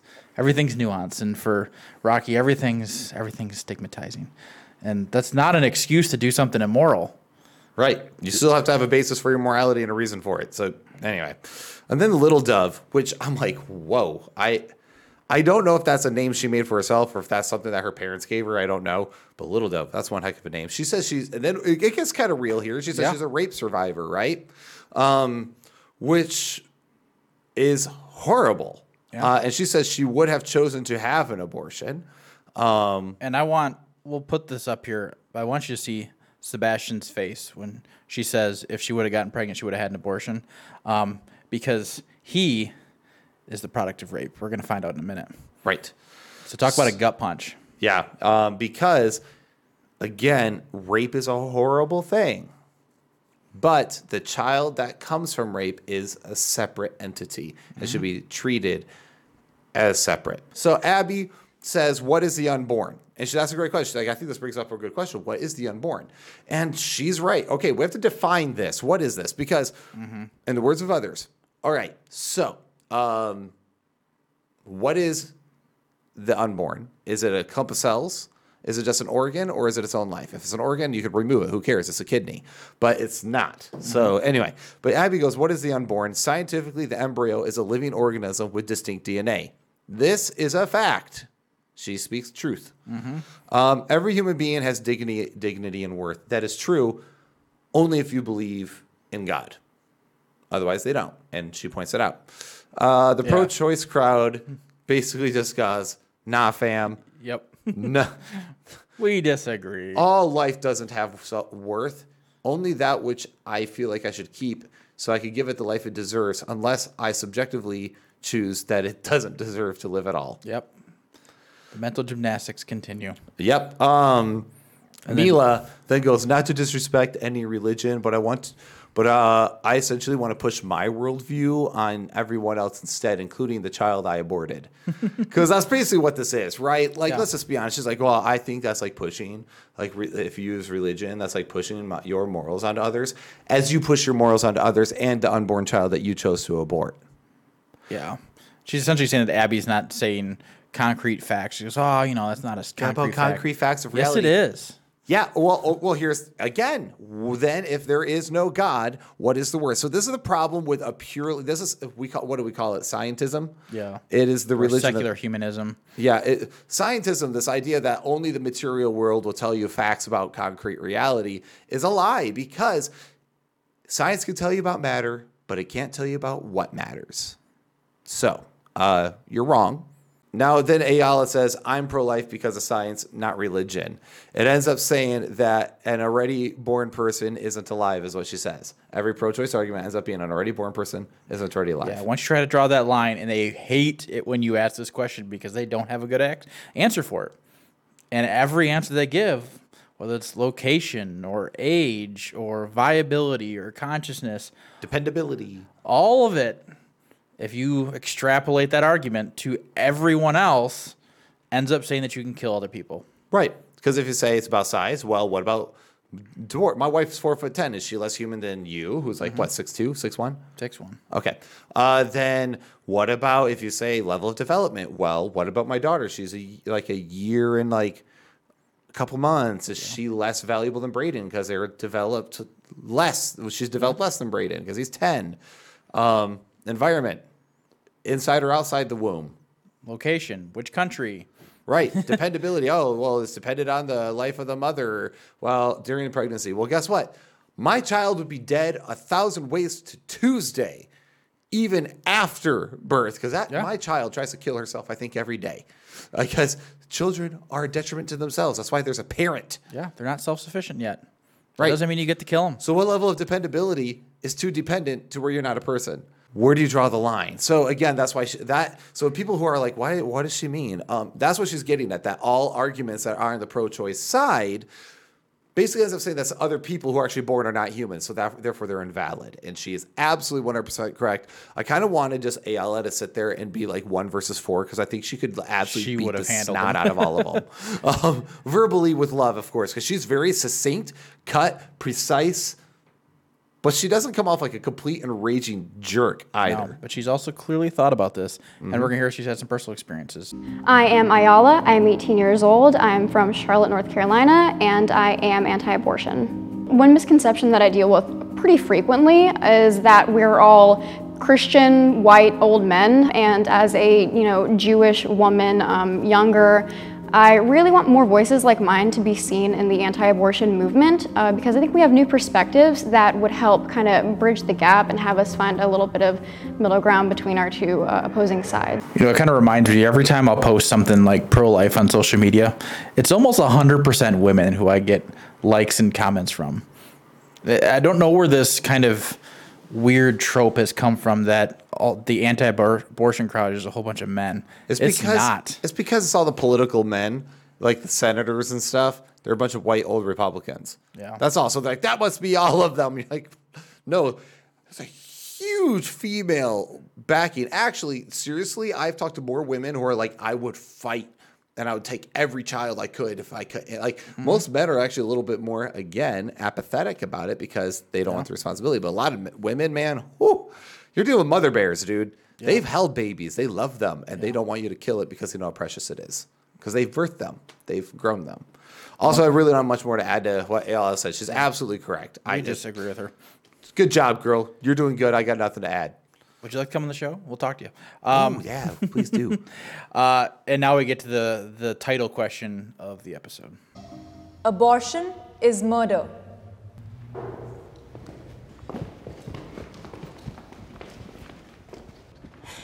I think it is murder. I think for the abortionist more so than the woman. I think a lot of women don't necessarily know exactly how an abortion procedure is formed. I've had a girl even tell me that at 20 weeks a baby is just a clump of cells, and that's just not true. I do believe now there might be cases where some women might be unaware of what's going on in an abortion. But by and large, I think especially with the advent of the internet and so much education out there, many of them do know that there's a life inside of them and they want to end that life, whether they call it murder or not. Hard disagree. Absolutely disagree. Okay. I've definitely met a lot of teenage girls who grew up in our generation who believe that abortion is normal, a fetus is a clump of cells, and there is no human life in the womb. They don't tell you when you go in for an abortion consultation, this is a child and this is a human life, and that's what's going to be happening. I have a hard time believing that if most women knew they were killing a child, they would do that. I don't think women in America are that malevolent. I think it's very irresponsible and very hurtful to say, oh, this woman's a murderer because she had an abortion. Can we please comment about Ayala like just going straight for poor Abby's throat there? Because it's funny. I agree, or I disagree. No, disagree. Hard disagree. Hard disagree. It was like, oh, Smack. here we go.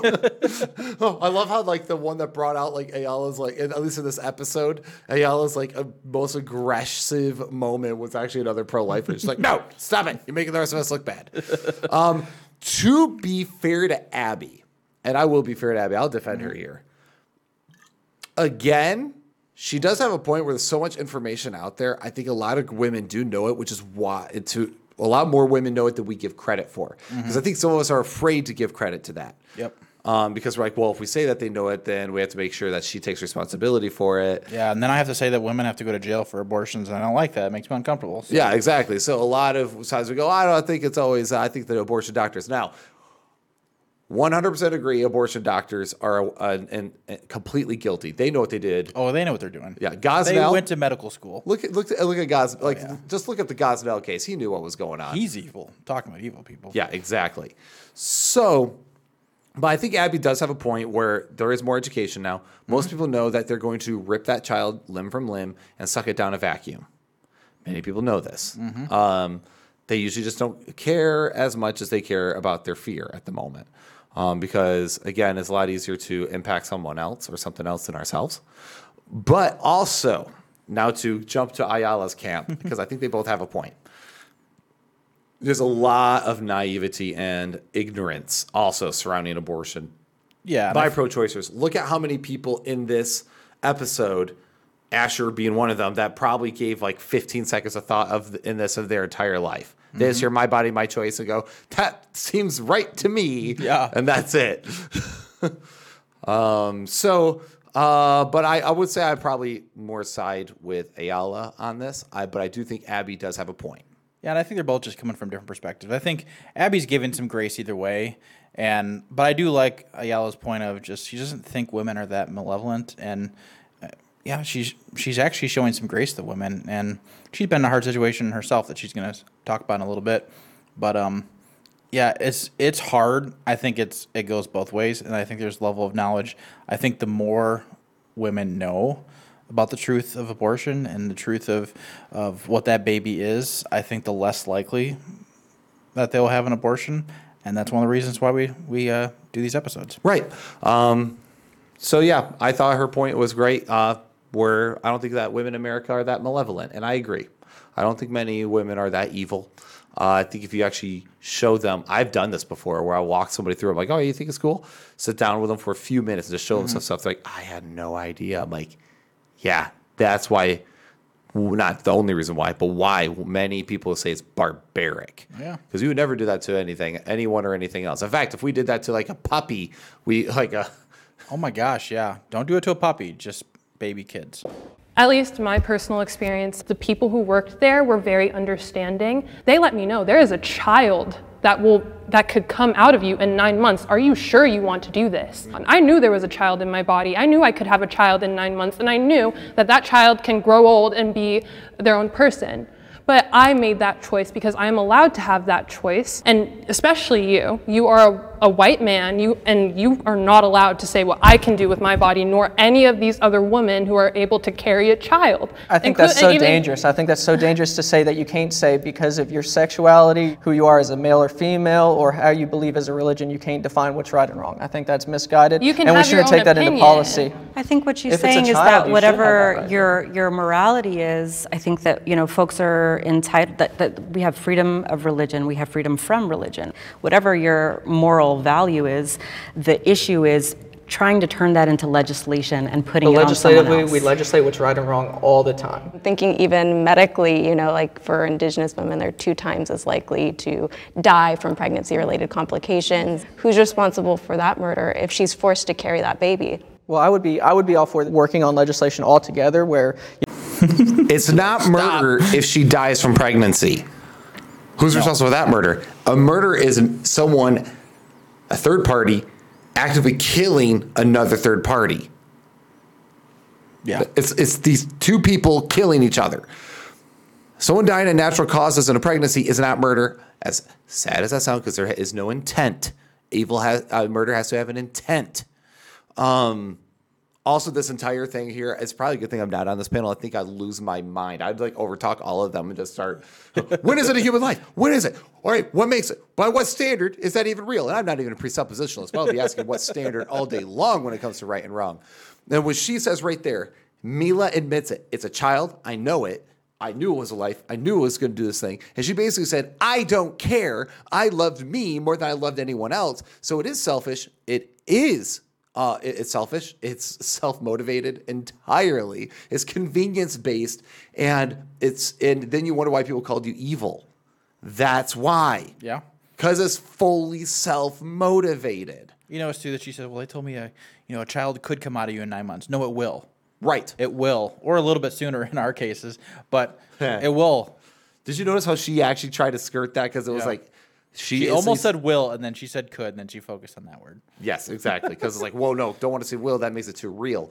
Again, better to avoid reality than to face it. Yeah, she said can grow old and be their own person. No, they already were their own person. They already were.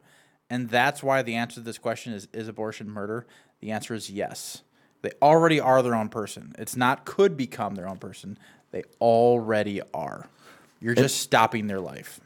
And then she makes a sexist, racist comment, says, especially you are a white male, and you are not allowed to say what I can do with my body. This is the most toxic ideology ever, because here's the irony. She just told that someone there, because of his race and gender, he is allowed to do with his body what he wants, but she can't with hers. Yeah. Here is, this is the social justice, woke, progressive garbage that she is really standing on. What if we go back a couple hundred years and you and I are talking about how awesome it is to be slave owners? We're not. We're anti-slavery. But we're like, man, dude, it's so awesome to have all these people outside working for us. And then, of course, because it's a couple hundred years ago in America, we'll say that, of course, they're African slaves, right? Mm-hmm. So then this black person comes in and goes, well, sir, actually, I think we're all people. I'm like, shut up. You are a black male, and you don't have an opinion here. Yep. See? Both racist. Whoa. So can we please start having objective moral conversations without bringing up people's immutable characteristics? Now, what is so ironic, besides telling him how to control his body and so that he doesn't tell her how to control her body, you're going to find out, is a product of rape. His mom, they advocated. A court judge even told his mom to abort the baby, and she didn't. So she's telling this guy a product of rape, who was a potential victim of abortion, that he can't have an opinion on this because of his gender and his skin color. How terrible. I hope, I don't remember, I don't think they have a picture of her face as one of the second he says that his mom almost aborted him. because that would have been classic. Well, and also it just goes to show that the arguments actually don't really work, but these are all smoke and mirrors. They're all ways to just try to deflect you from it. I'm going to shame you out of it. Because a lot of people don't even know how to respond to that. I mean, I thought, he's like, that's really dangerous if we're saying you can't have an opinion because of this and this and this and this. He's absolutely correct. Because once you start playing immutable characteristics politics, it gets ugly. Yeah. My default response to that is don't assume my gender. The irony is, of course, that she is a person of color. If we can use a POC, she looks like she's black. Okay, I think that's what she is. She's black. She might be a mix. I don't know. But the irony is, if he would have blasted her with like, okay, cool. So a couple hundred years ago, you couldn't have an opinion because you're black. How does that feel? Yeah. And the reason why men can have an opinion on abortion is 1, it takes a man to create a child. 2, all men had to be born. So we're pretty passionate about abortion because I didn't want to be aborted. Same reason why a woman would be passionate about it. Silliness, man. And then, Rocky gets into this whole religion argument too, right? Where she's like, well, we have freedom of religion. We have freedom from religion. The freedom from religion is a point that I want to focus on, because when someone says that, they really want freedom from morality. And she's even getting to this idea where, don't push your morals on me. We shouldn't try to legislate morality. That's literally what you want. Because in her opinion, it is moral to abort. It's moral to kill babies if you don't want them, right? She called it a right. So she is taking a moral stand, and she wants the law to agree with her morality and say that it is okay for women to kill babies. So she wants to legislate her morality. What her problem is she doesn't want everyone else to legislate their morality. And the funny thing is her morality is just her opinion. It's not even morality. So that's even the worst part of this. Her morality that she wants to push on everybody else is that there isn't morality besides her morality. And this is actually why I think the left has made such strides, is because so many people haven't given things a 15-second thought. Think, oh, yeah, you're right. I don't want everyone telling me what to do with myself. And they don't even think about the fact that that's what the law does, is literally telling you what to do with yourself. And I think that people on the right and conservatives would do a better job if they just ripped that rug right out from underneath their feet and blasted him for doing double talk. Yeah. If the woman's been taken advantage of, or if they've incest situations, or if her life's at risk, we can keep those options on the table. So all of a sudden, because she could potentially die, we'll make legislation where she can't abort that baby, and all of a sudden you're pro-abortion? No, I'm not pro-abortion. I personally would not like her to choose that option. I think science has come. No. I think science has come a long way where that's vastly not the case anymore within our medical community, and we need to continue to increase funding for those mechanisms to provide more research on how to keep the woman alive in those situations. What is the end goal here, that abortion be illegal and it be criminalized and removed as a resource forever from this country? Is that the illegal and unthinkable? Illegal and unthinkable. So it is culturally for women. We want women to have resources, first of all, to where they don't need an abortion, and then abortion for the abortionist is criminalized. So an abortionist could go to jail for performing it. Women should not be criminalized, because at the end of the day, women are victims of abortion as well. We didn't mention this, but Little Dove does say that Indigenous women are 2 times more likely to die from pregnancy-related complications. First off, you should actually see why that's the case. Or the Indigenous communities. There's a lot of things that are actually at play there. More than just pregnancy. There's have you ever heard of how some of those Indigenous quality of communities life is important in a successful pregnancy. What? Quality of life is important for a successful pregnancy. True. And we did confirm this today back from the CDC. Is there anything you wanted to mention about that? I just want to point out that in that same study, it shows that Asians and Hispanics and white women all have essentially equally low-ish potential for death from pregnancy compared to the Indigenous women that she's talking about. So what is her conclusion here? That, well, we can tell white women they can't have abortions because they're less likely to die from a pregnancy, but Indigenous people, so we're going to make different laws based on skin tone, genetics. That's a little concerning, don't you think? That sounds a little Jim Crow, if you ask me. Ms. Sebastian King, and I am anti-abortion side. My mom had an unplanned pregnancy because she was taken advantage of from the time she was 12 to 15, and she was in and out of state custody, and a judge even encouraged her to have an abortion, and told my mom that she won't amount to anything in life if she goes through with this pregnancy. Because she chose life, that's the only reason I'm here today, and that's my mission, is to ensure that all life is protected. Good for his mom. That's a very powerful thing. Very loving and selfless act. That's kind of my issue in general. When you say that people who are raped or sexually abused, whatever, aren't strong enough to undergo even more. You already know that, but my brothers were adopted through the foster system. We grew up doing foster care, and I hear people say, well, the foster system's horrible. I think that argument's brought up in this video. It is, yeah, it's really soon. Yeah. I'll talk about that then when it comes up, but it's just, let's not dehumanize somebody just because they're a product of rape or just because they might go into the foster system. Again, my brother, who has 2 beautiful children, would probably rather not be dead. Actually, he loves his life, and he loves his wife, and he loves his kids. And he'll talk about how horrible and awful it was growing up, but he's glad he was able to overcome it. Yeah, it's kind of interesting to me when you talk to people that are products of rape and they don't wish to be dead. It's almost like that argument that we should kill them is incorrect. Abortion should be accessible to rape and incest survivors.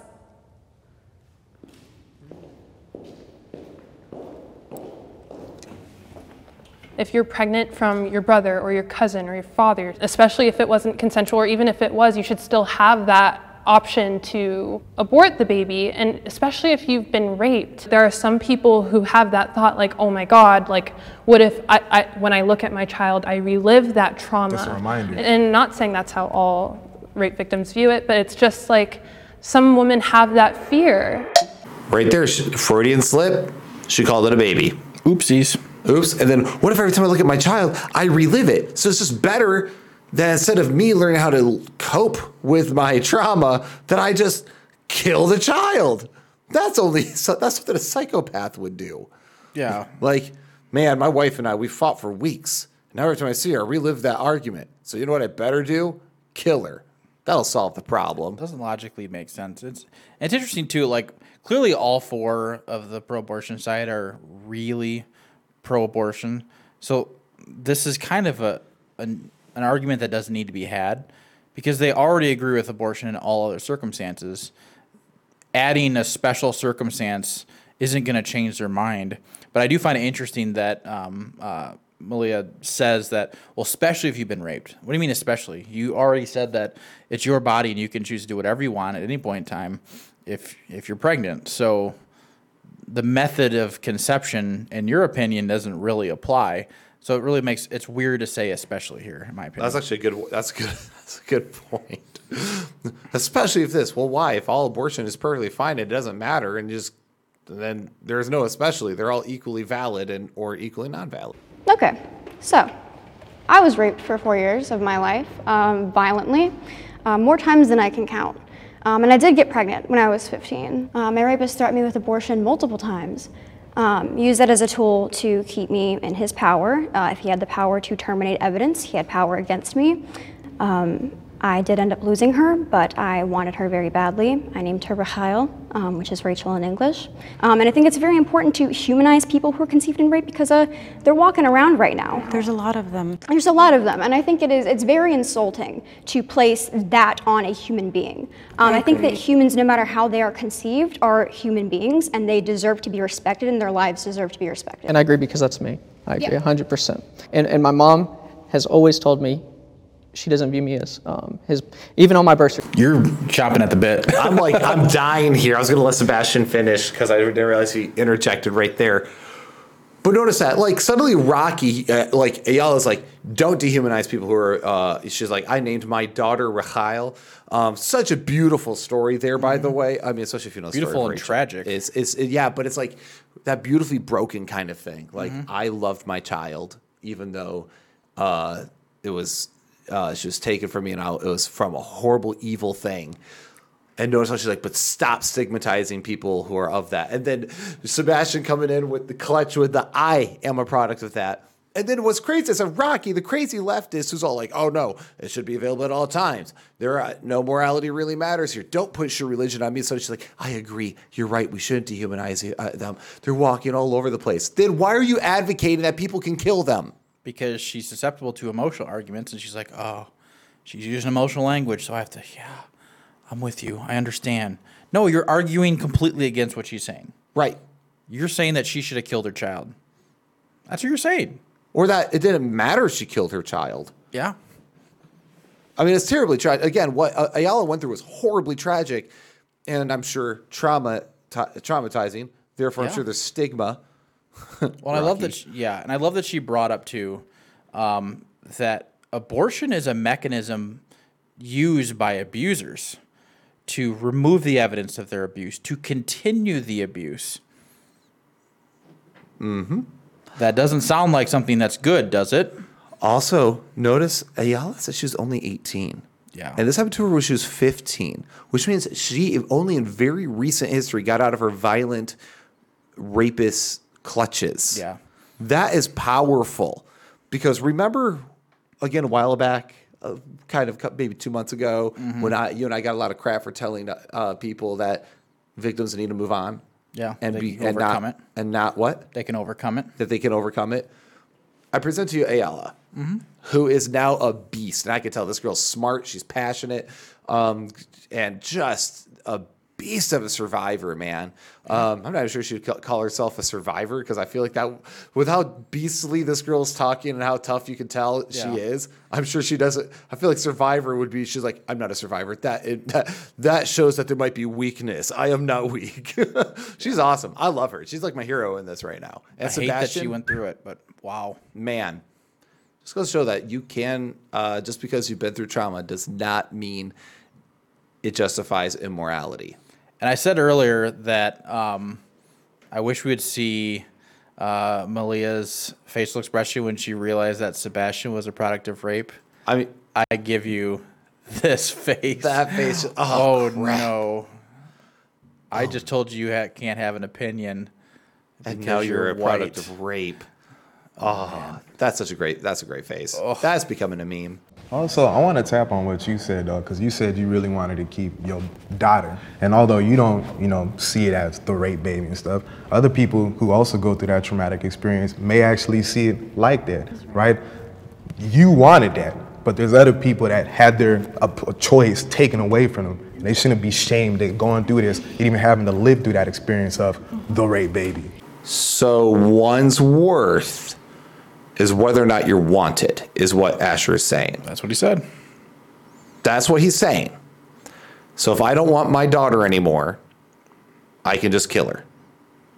Because if you're ashamed, according to him, they're not needed.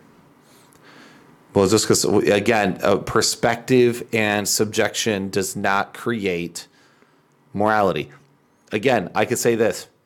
Well, man, because he's a person of color, right, too? He's black. Which, by the way, person of color is such a dumb phrase. I don't even know why I use it. I think it's just because I talked to somebody woke leftist, so I'll use it. But it's such a dumb phrase. We're all people of color. But anyway, he's black. And it'd be like me going, well, man,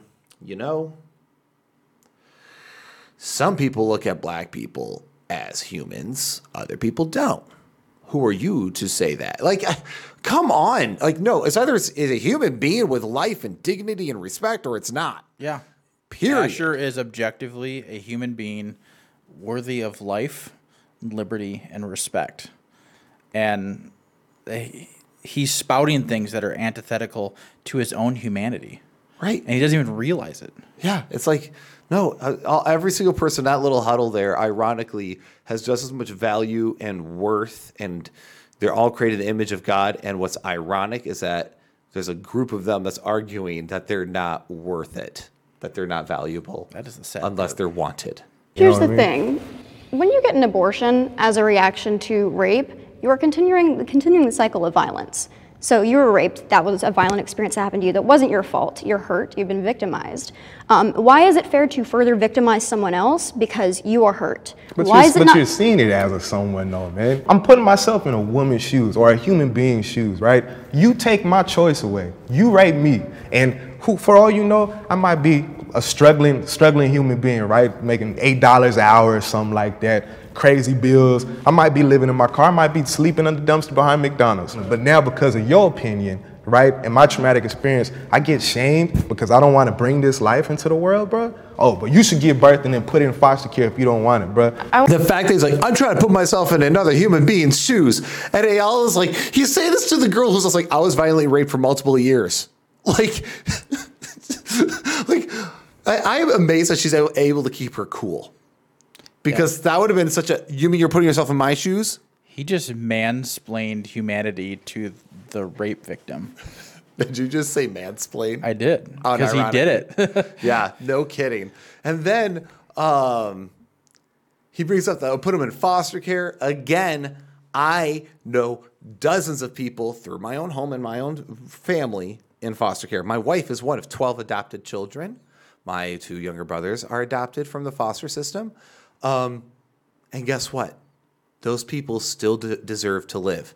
Is the system perfect? No. I will critique that to the day I die. There's a lot of problems with that system. Mm-hmm.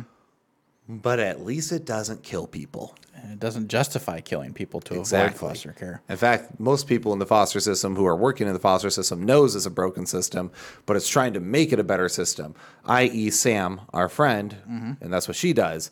And she recognizes the flaws, but she works very hard to make it as best as she can. Yeah, and there are good people managing the foster care system too. Exactly. That are trying really hard, but it's not a perfect system. Just like a lot of other institutions aren't perfect. But just because it's not perfect doesn't mean we kill it. Yeah. Like, is everyone, what about all the homeless shelters? Are they perfect? No. So should we just kill homeless people? Yeah. Are they not valuable? The IRS isn't perfect. I guess if you get a tax audit, you should just die.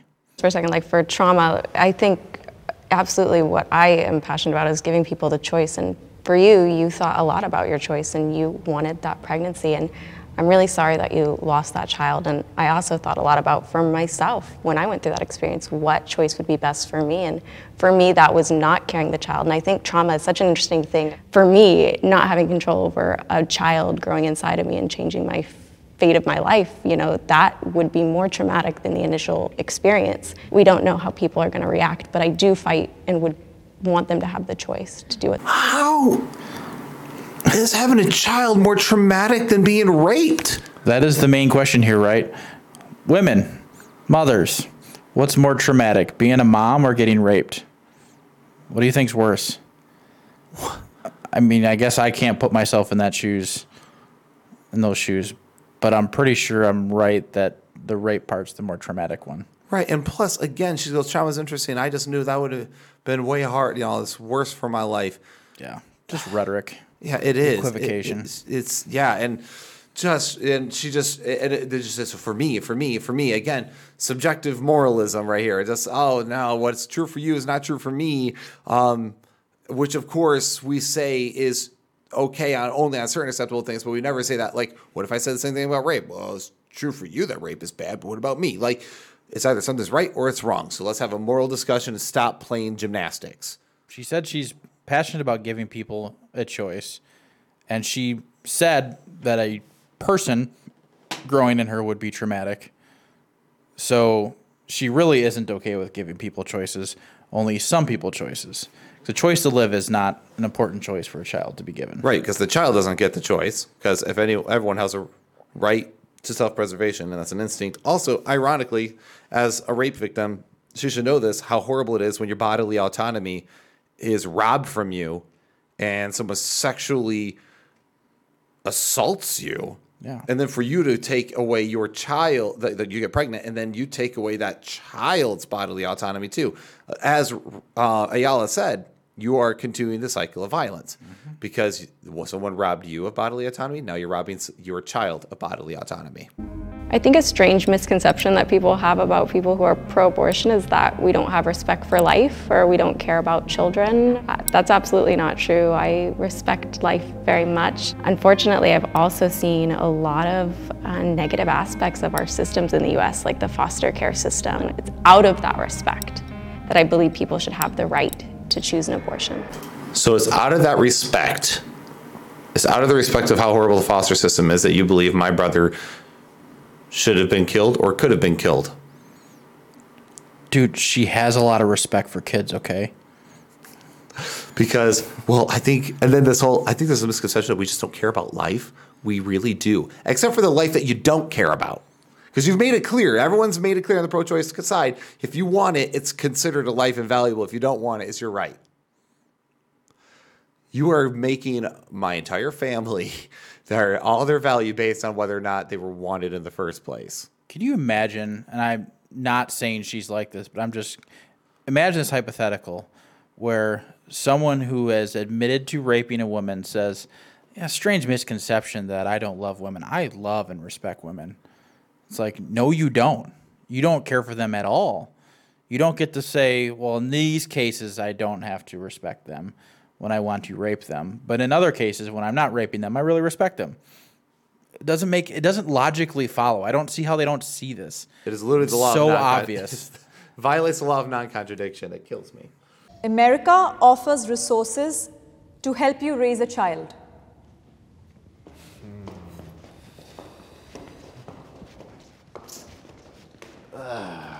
There's tax benefits to having children.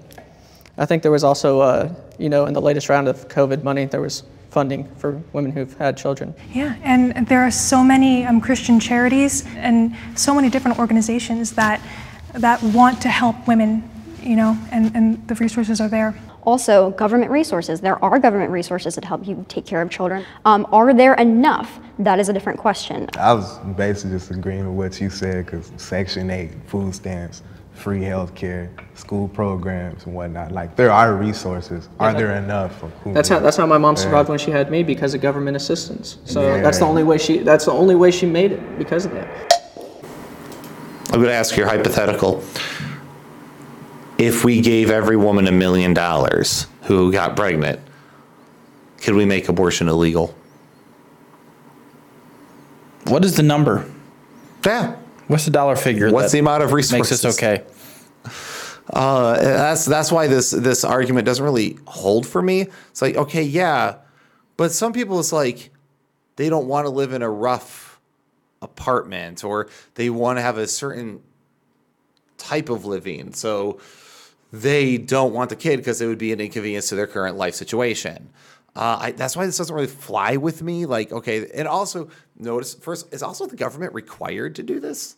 Is the government required to give money for my sexual choices?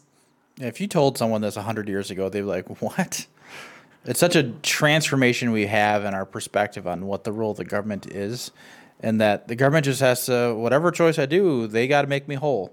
They just got to make it okay. No matter if I decide to be a lawyer or decide to work at McDonald's, they need to make sure that I have a proper lifestyle. That's you're essentially demanding that you can steal money from other people in order to have a certain lifestyle for whatever choices you choose.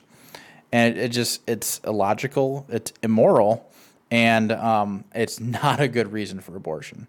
Right. I don't get it. So, really, the churches and Christians should be doing this. They should be the ones supporting. Yep. I have lambasted the church for lacking in doing this, which I think is why we've seen a push for the government to do it, because we're not seeing community do it. Interesting comment, because I go back and forth on this. But who do you think screwed it up first? Did the government usurp the church's role, and that's why we're in the position we're at, or did the church neglect its role and the government had to take over? Ooh, that's a good question. Put that in the comment. Yeah, let us know your thoughts down below. All right, let's keep moving.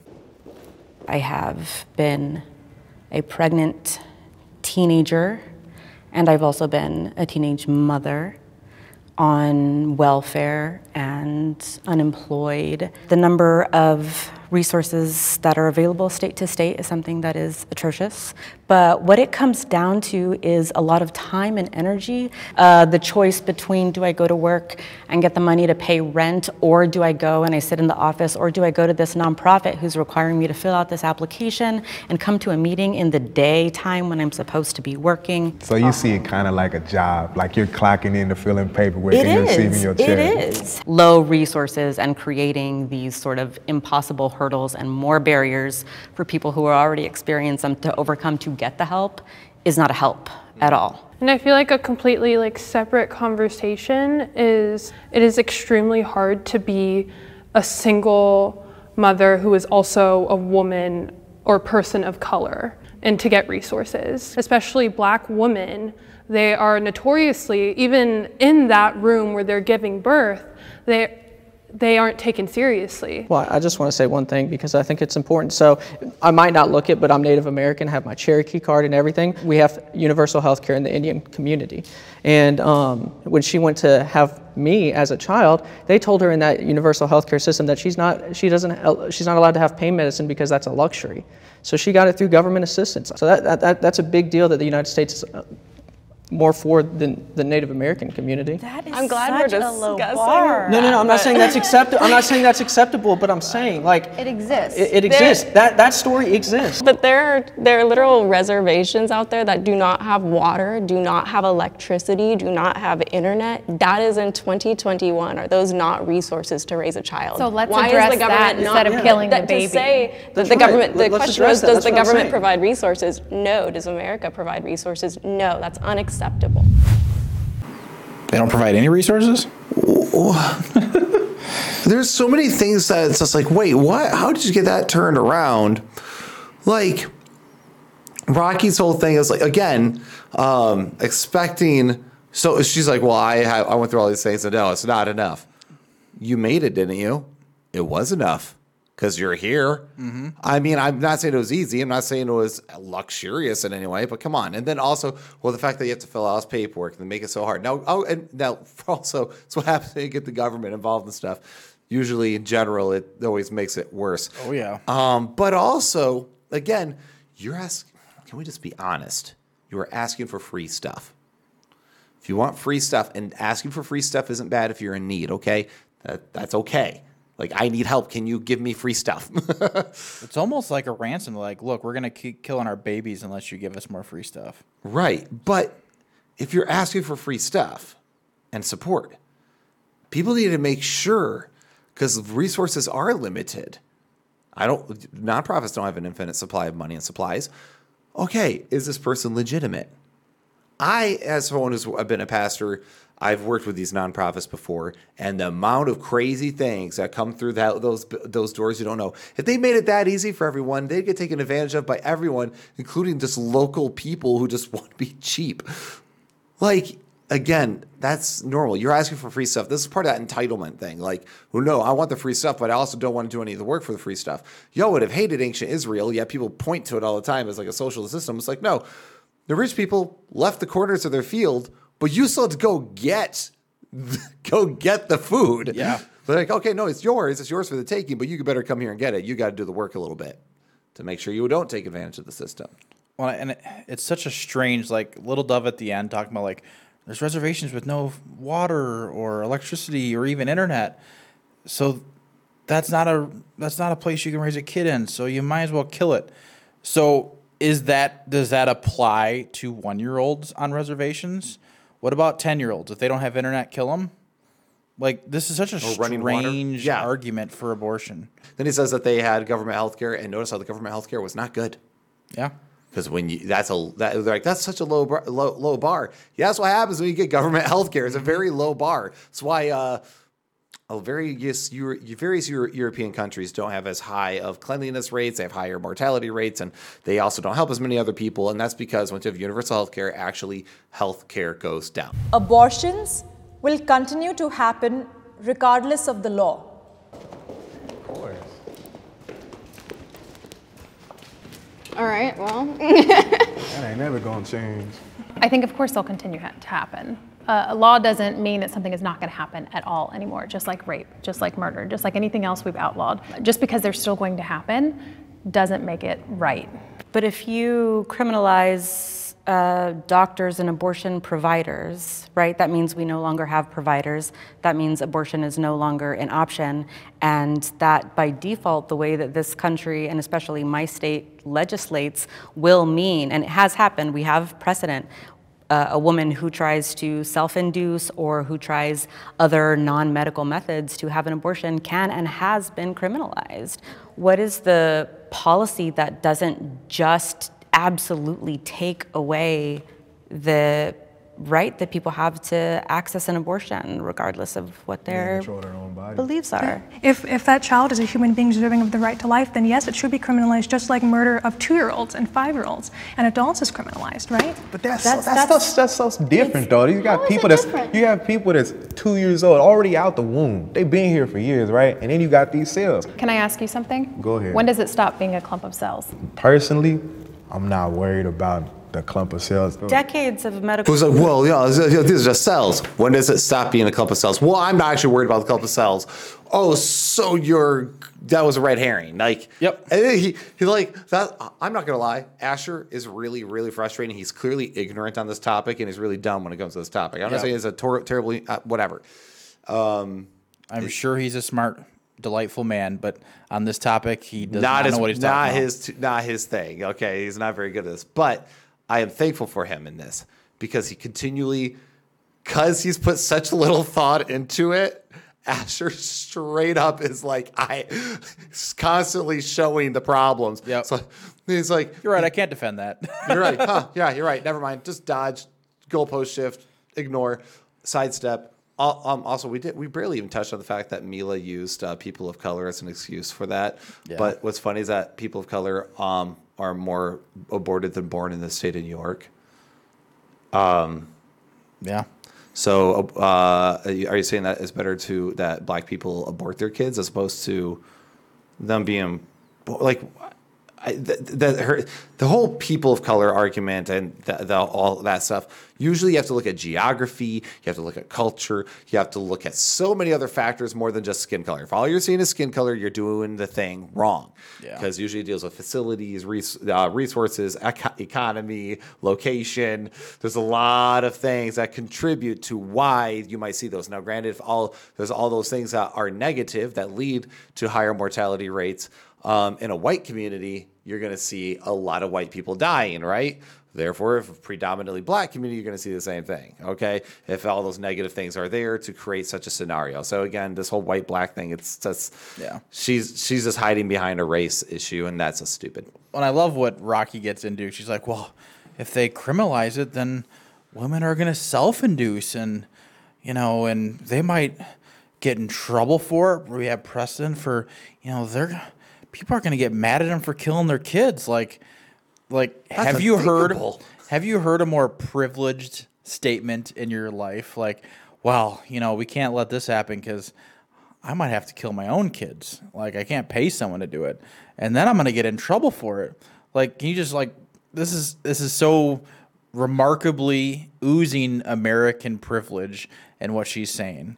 It's so anti-life. It's so anti-logical, and it's just yes. If it's illegal to kill someone, it will probably be frowned upon, and you'll probably get in trouble. Right. Look at slavery. Right. The government took the method away legally to own another person. Are people still enslaved today? Yes. Does the enslaver take on a great risk of doing this? Yes. He's risking his own life, liberty, and wealth. Absolutely. No. That doesn't mean we didn't criminalize it. You know what that does? It puts a lot of pressure against him from doing that. Right. Like they said, like they're all agreeing on, abortion will continue regardless of law, but it will and can be dramatically reduced. Look at Mexico. Lowest abortion rate in the world.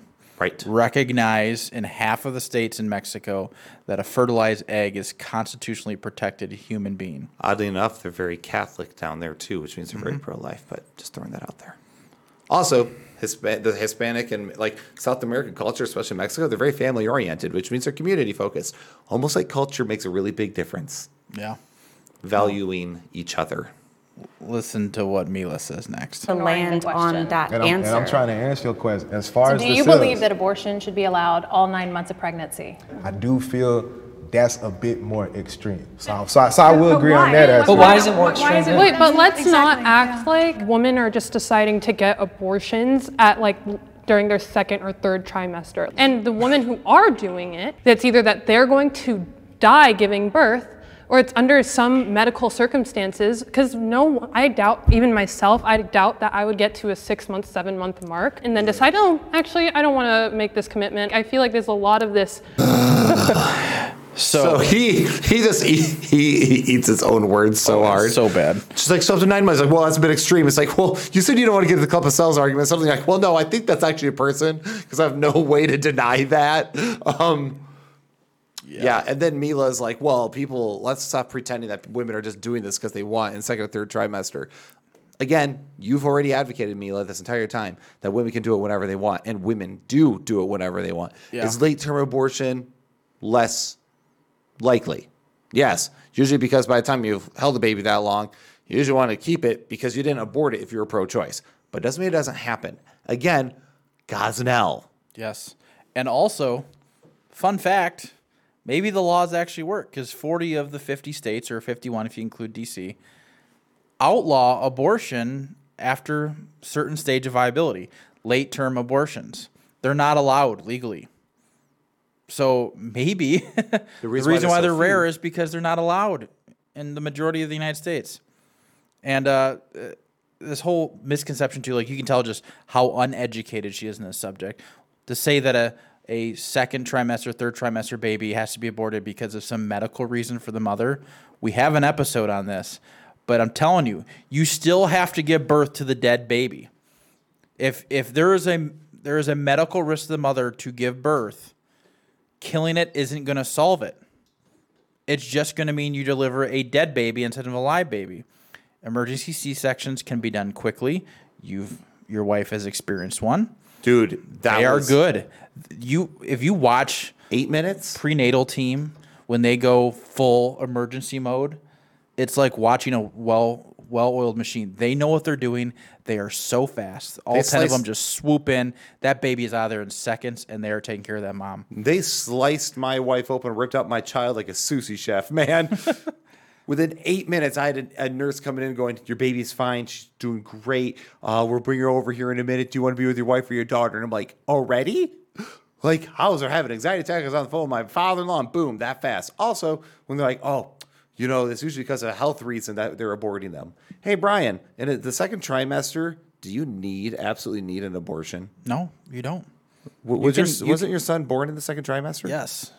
And we went through a lot of medical complications because of it, but it was still way better than killing him.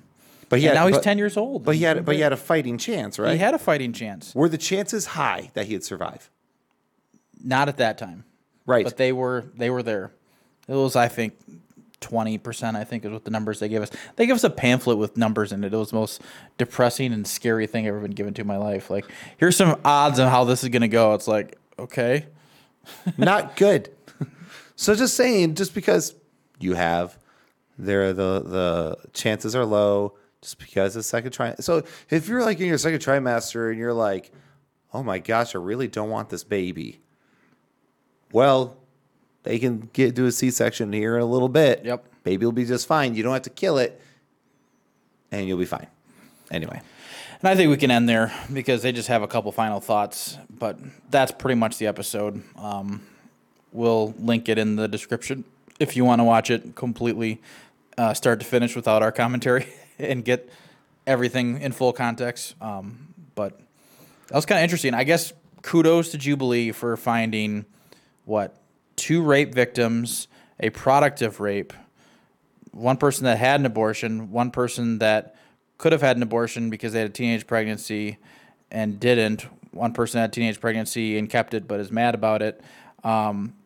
There's a lot of different perspectives they had crammed in here. Mm-hmm. So it did make for an interesting conversation.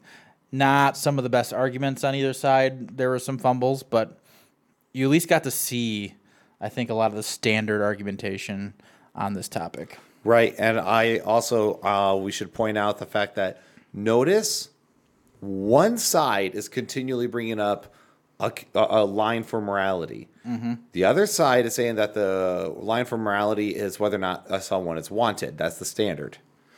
Then notice that the pro-life side is the only one being super careful about their rhetoric. Mm-hmm. You pointed that out. I'm like, yeah, it's true, because that usually is very true of pro-lifers. We tend to be or abolitionists. We tend to be very, very specific on our verbiage. Mm-hmm. Okay. And we'll even go as far as condemn other pro-lifers for using awful rhetoric, like yelling at women going to an abortion clinic and using obscene language, right? That we don't think that works. Right. We're trying to regulate ourselves and go, no, there's more effective communication, and you can do it morally and ethically. Right. So, guys, hope this was a very long episode, but I hope this was helpful for you. Kind of feels good to be back to form a little bit, back to what what I think we're good at. Also, just if you've had an abortion or you've been raped or these things and you've experienced them, consider the fact that every life is a gift from God, which means if you were even pregnant from something horrible, that was a gift from God. And it is a gift from God. And maybe it's the gift from God that you need to give you some strength through it. And what you might be looking at as a burden now, it can actually be your greatest blessing. If you've had an abortion, know that there is grace. Okay? We don't think you're horrible people. We think what happened was evil, but you might have been deceived. You might not have known. And that is a thing that happens. Many of us are deceived. And, that's why the Bible makes clear those who do right and do not do it, right? So those who know it, those who know what is right and wrong will be held accountable. But if you did know better and you did it anyway, does not mean that's not forgiveness. Does not mean that you can't turn life around. I believe in genuine repentance. I believe anyone can repent from any singular sin on the face of the earth. There's nothing you can do to another person that cannot be forgiven before God. And I know a lot of people don't like that nowadays, but it's just the truth. So anyhow, guys, anything you want to add real quick, Brian? No, I just hope our points were clear. Hope it made sense. We did get a little spicy at a few times, but that's kind of our character. But we do this because we have a passion for it. We understand that there are two lives in every situation when we're talking about pregnancy: life of the mother, life of the child. We're not negating one or the other. We're saying they're both valid. They're both worth life. They both desire and want body autonomy. We are trying to balance both, and we're trying to follow morality. We're trying to follow science, and we're trying to follow logic. And I think you'll probably see here, especially if you like linear logic, that there isn't a logical argument for abortion. There's a lot of insinuation. There's a lot of emotional manipulation. There's a lot of desire to neglect responsibility and avoid it. And there's a lot of desire to equivocate different things that are unrelated. I think and I hope that we will see a time where, like they said, abortion is stigmatized. It is illegal. It's unthinkable. And we'll look back and go, I can't believe people were for that. I just can't believe people did that. And that will be a great time. I agree. So, guys, as always, like and subscribe to the Church Split. Comment down below. Our favorite comment will be featured in the next episode. Also, if anyone knows how to contact Ayala so we can interview her, please get us in touch. And if you made it to the end of this episode, you're the true MVPs because this is a long one. You must have had a lot of chores. Yes. So, guys, thank you so much for everything. And we'll see you next time on the Church Split. Take care and God bless.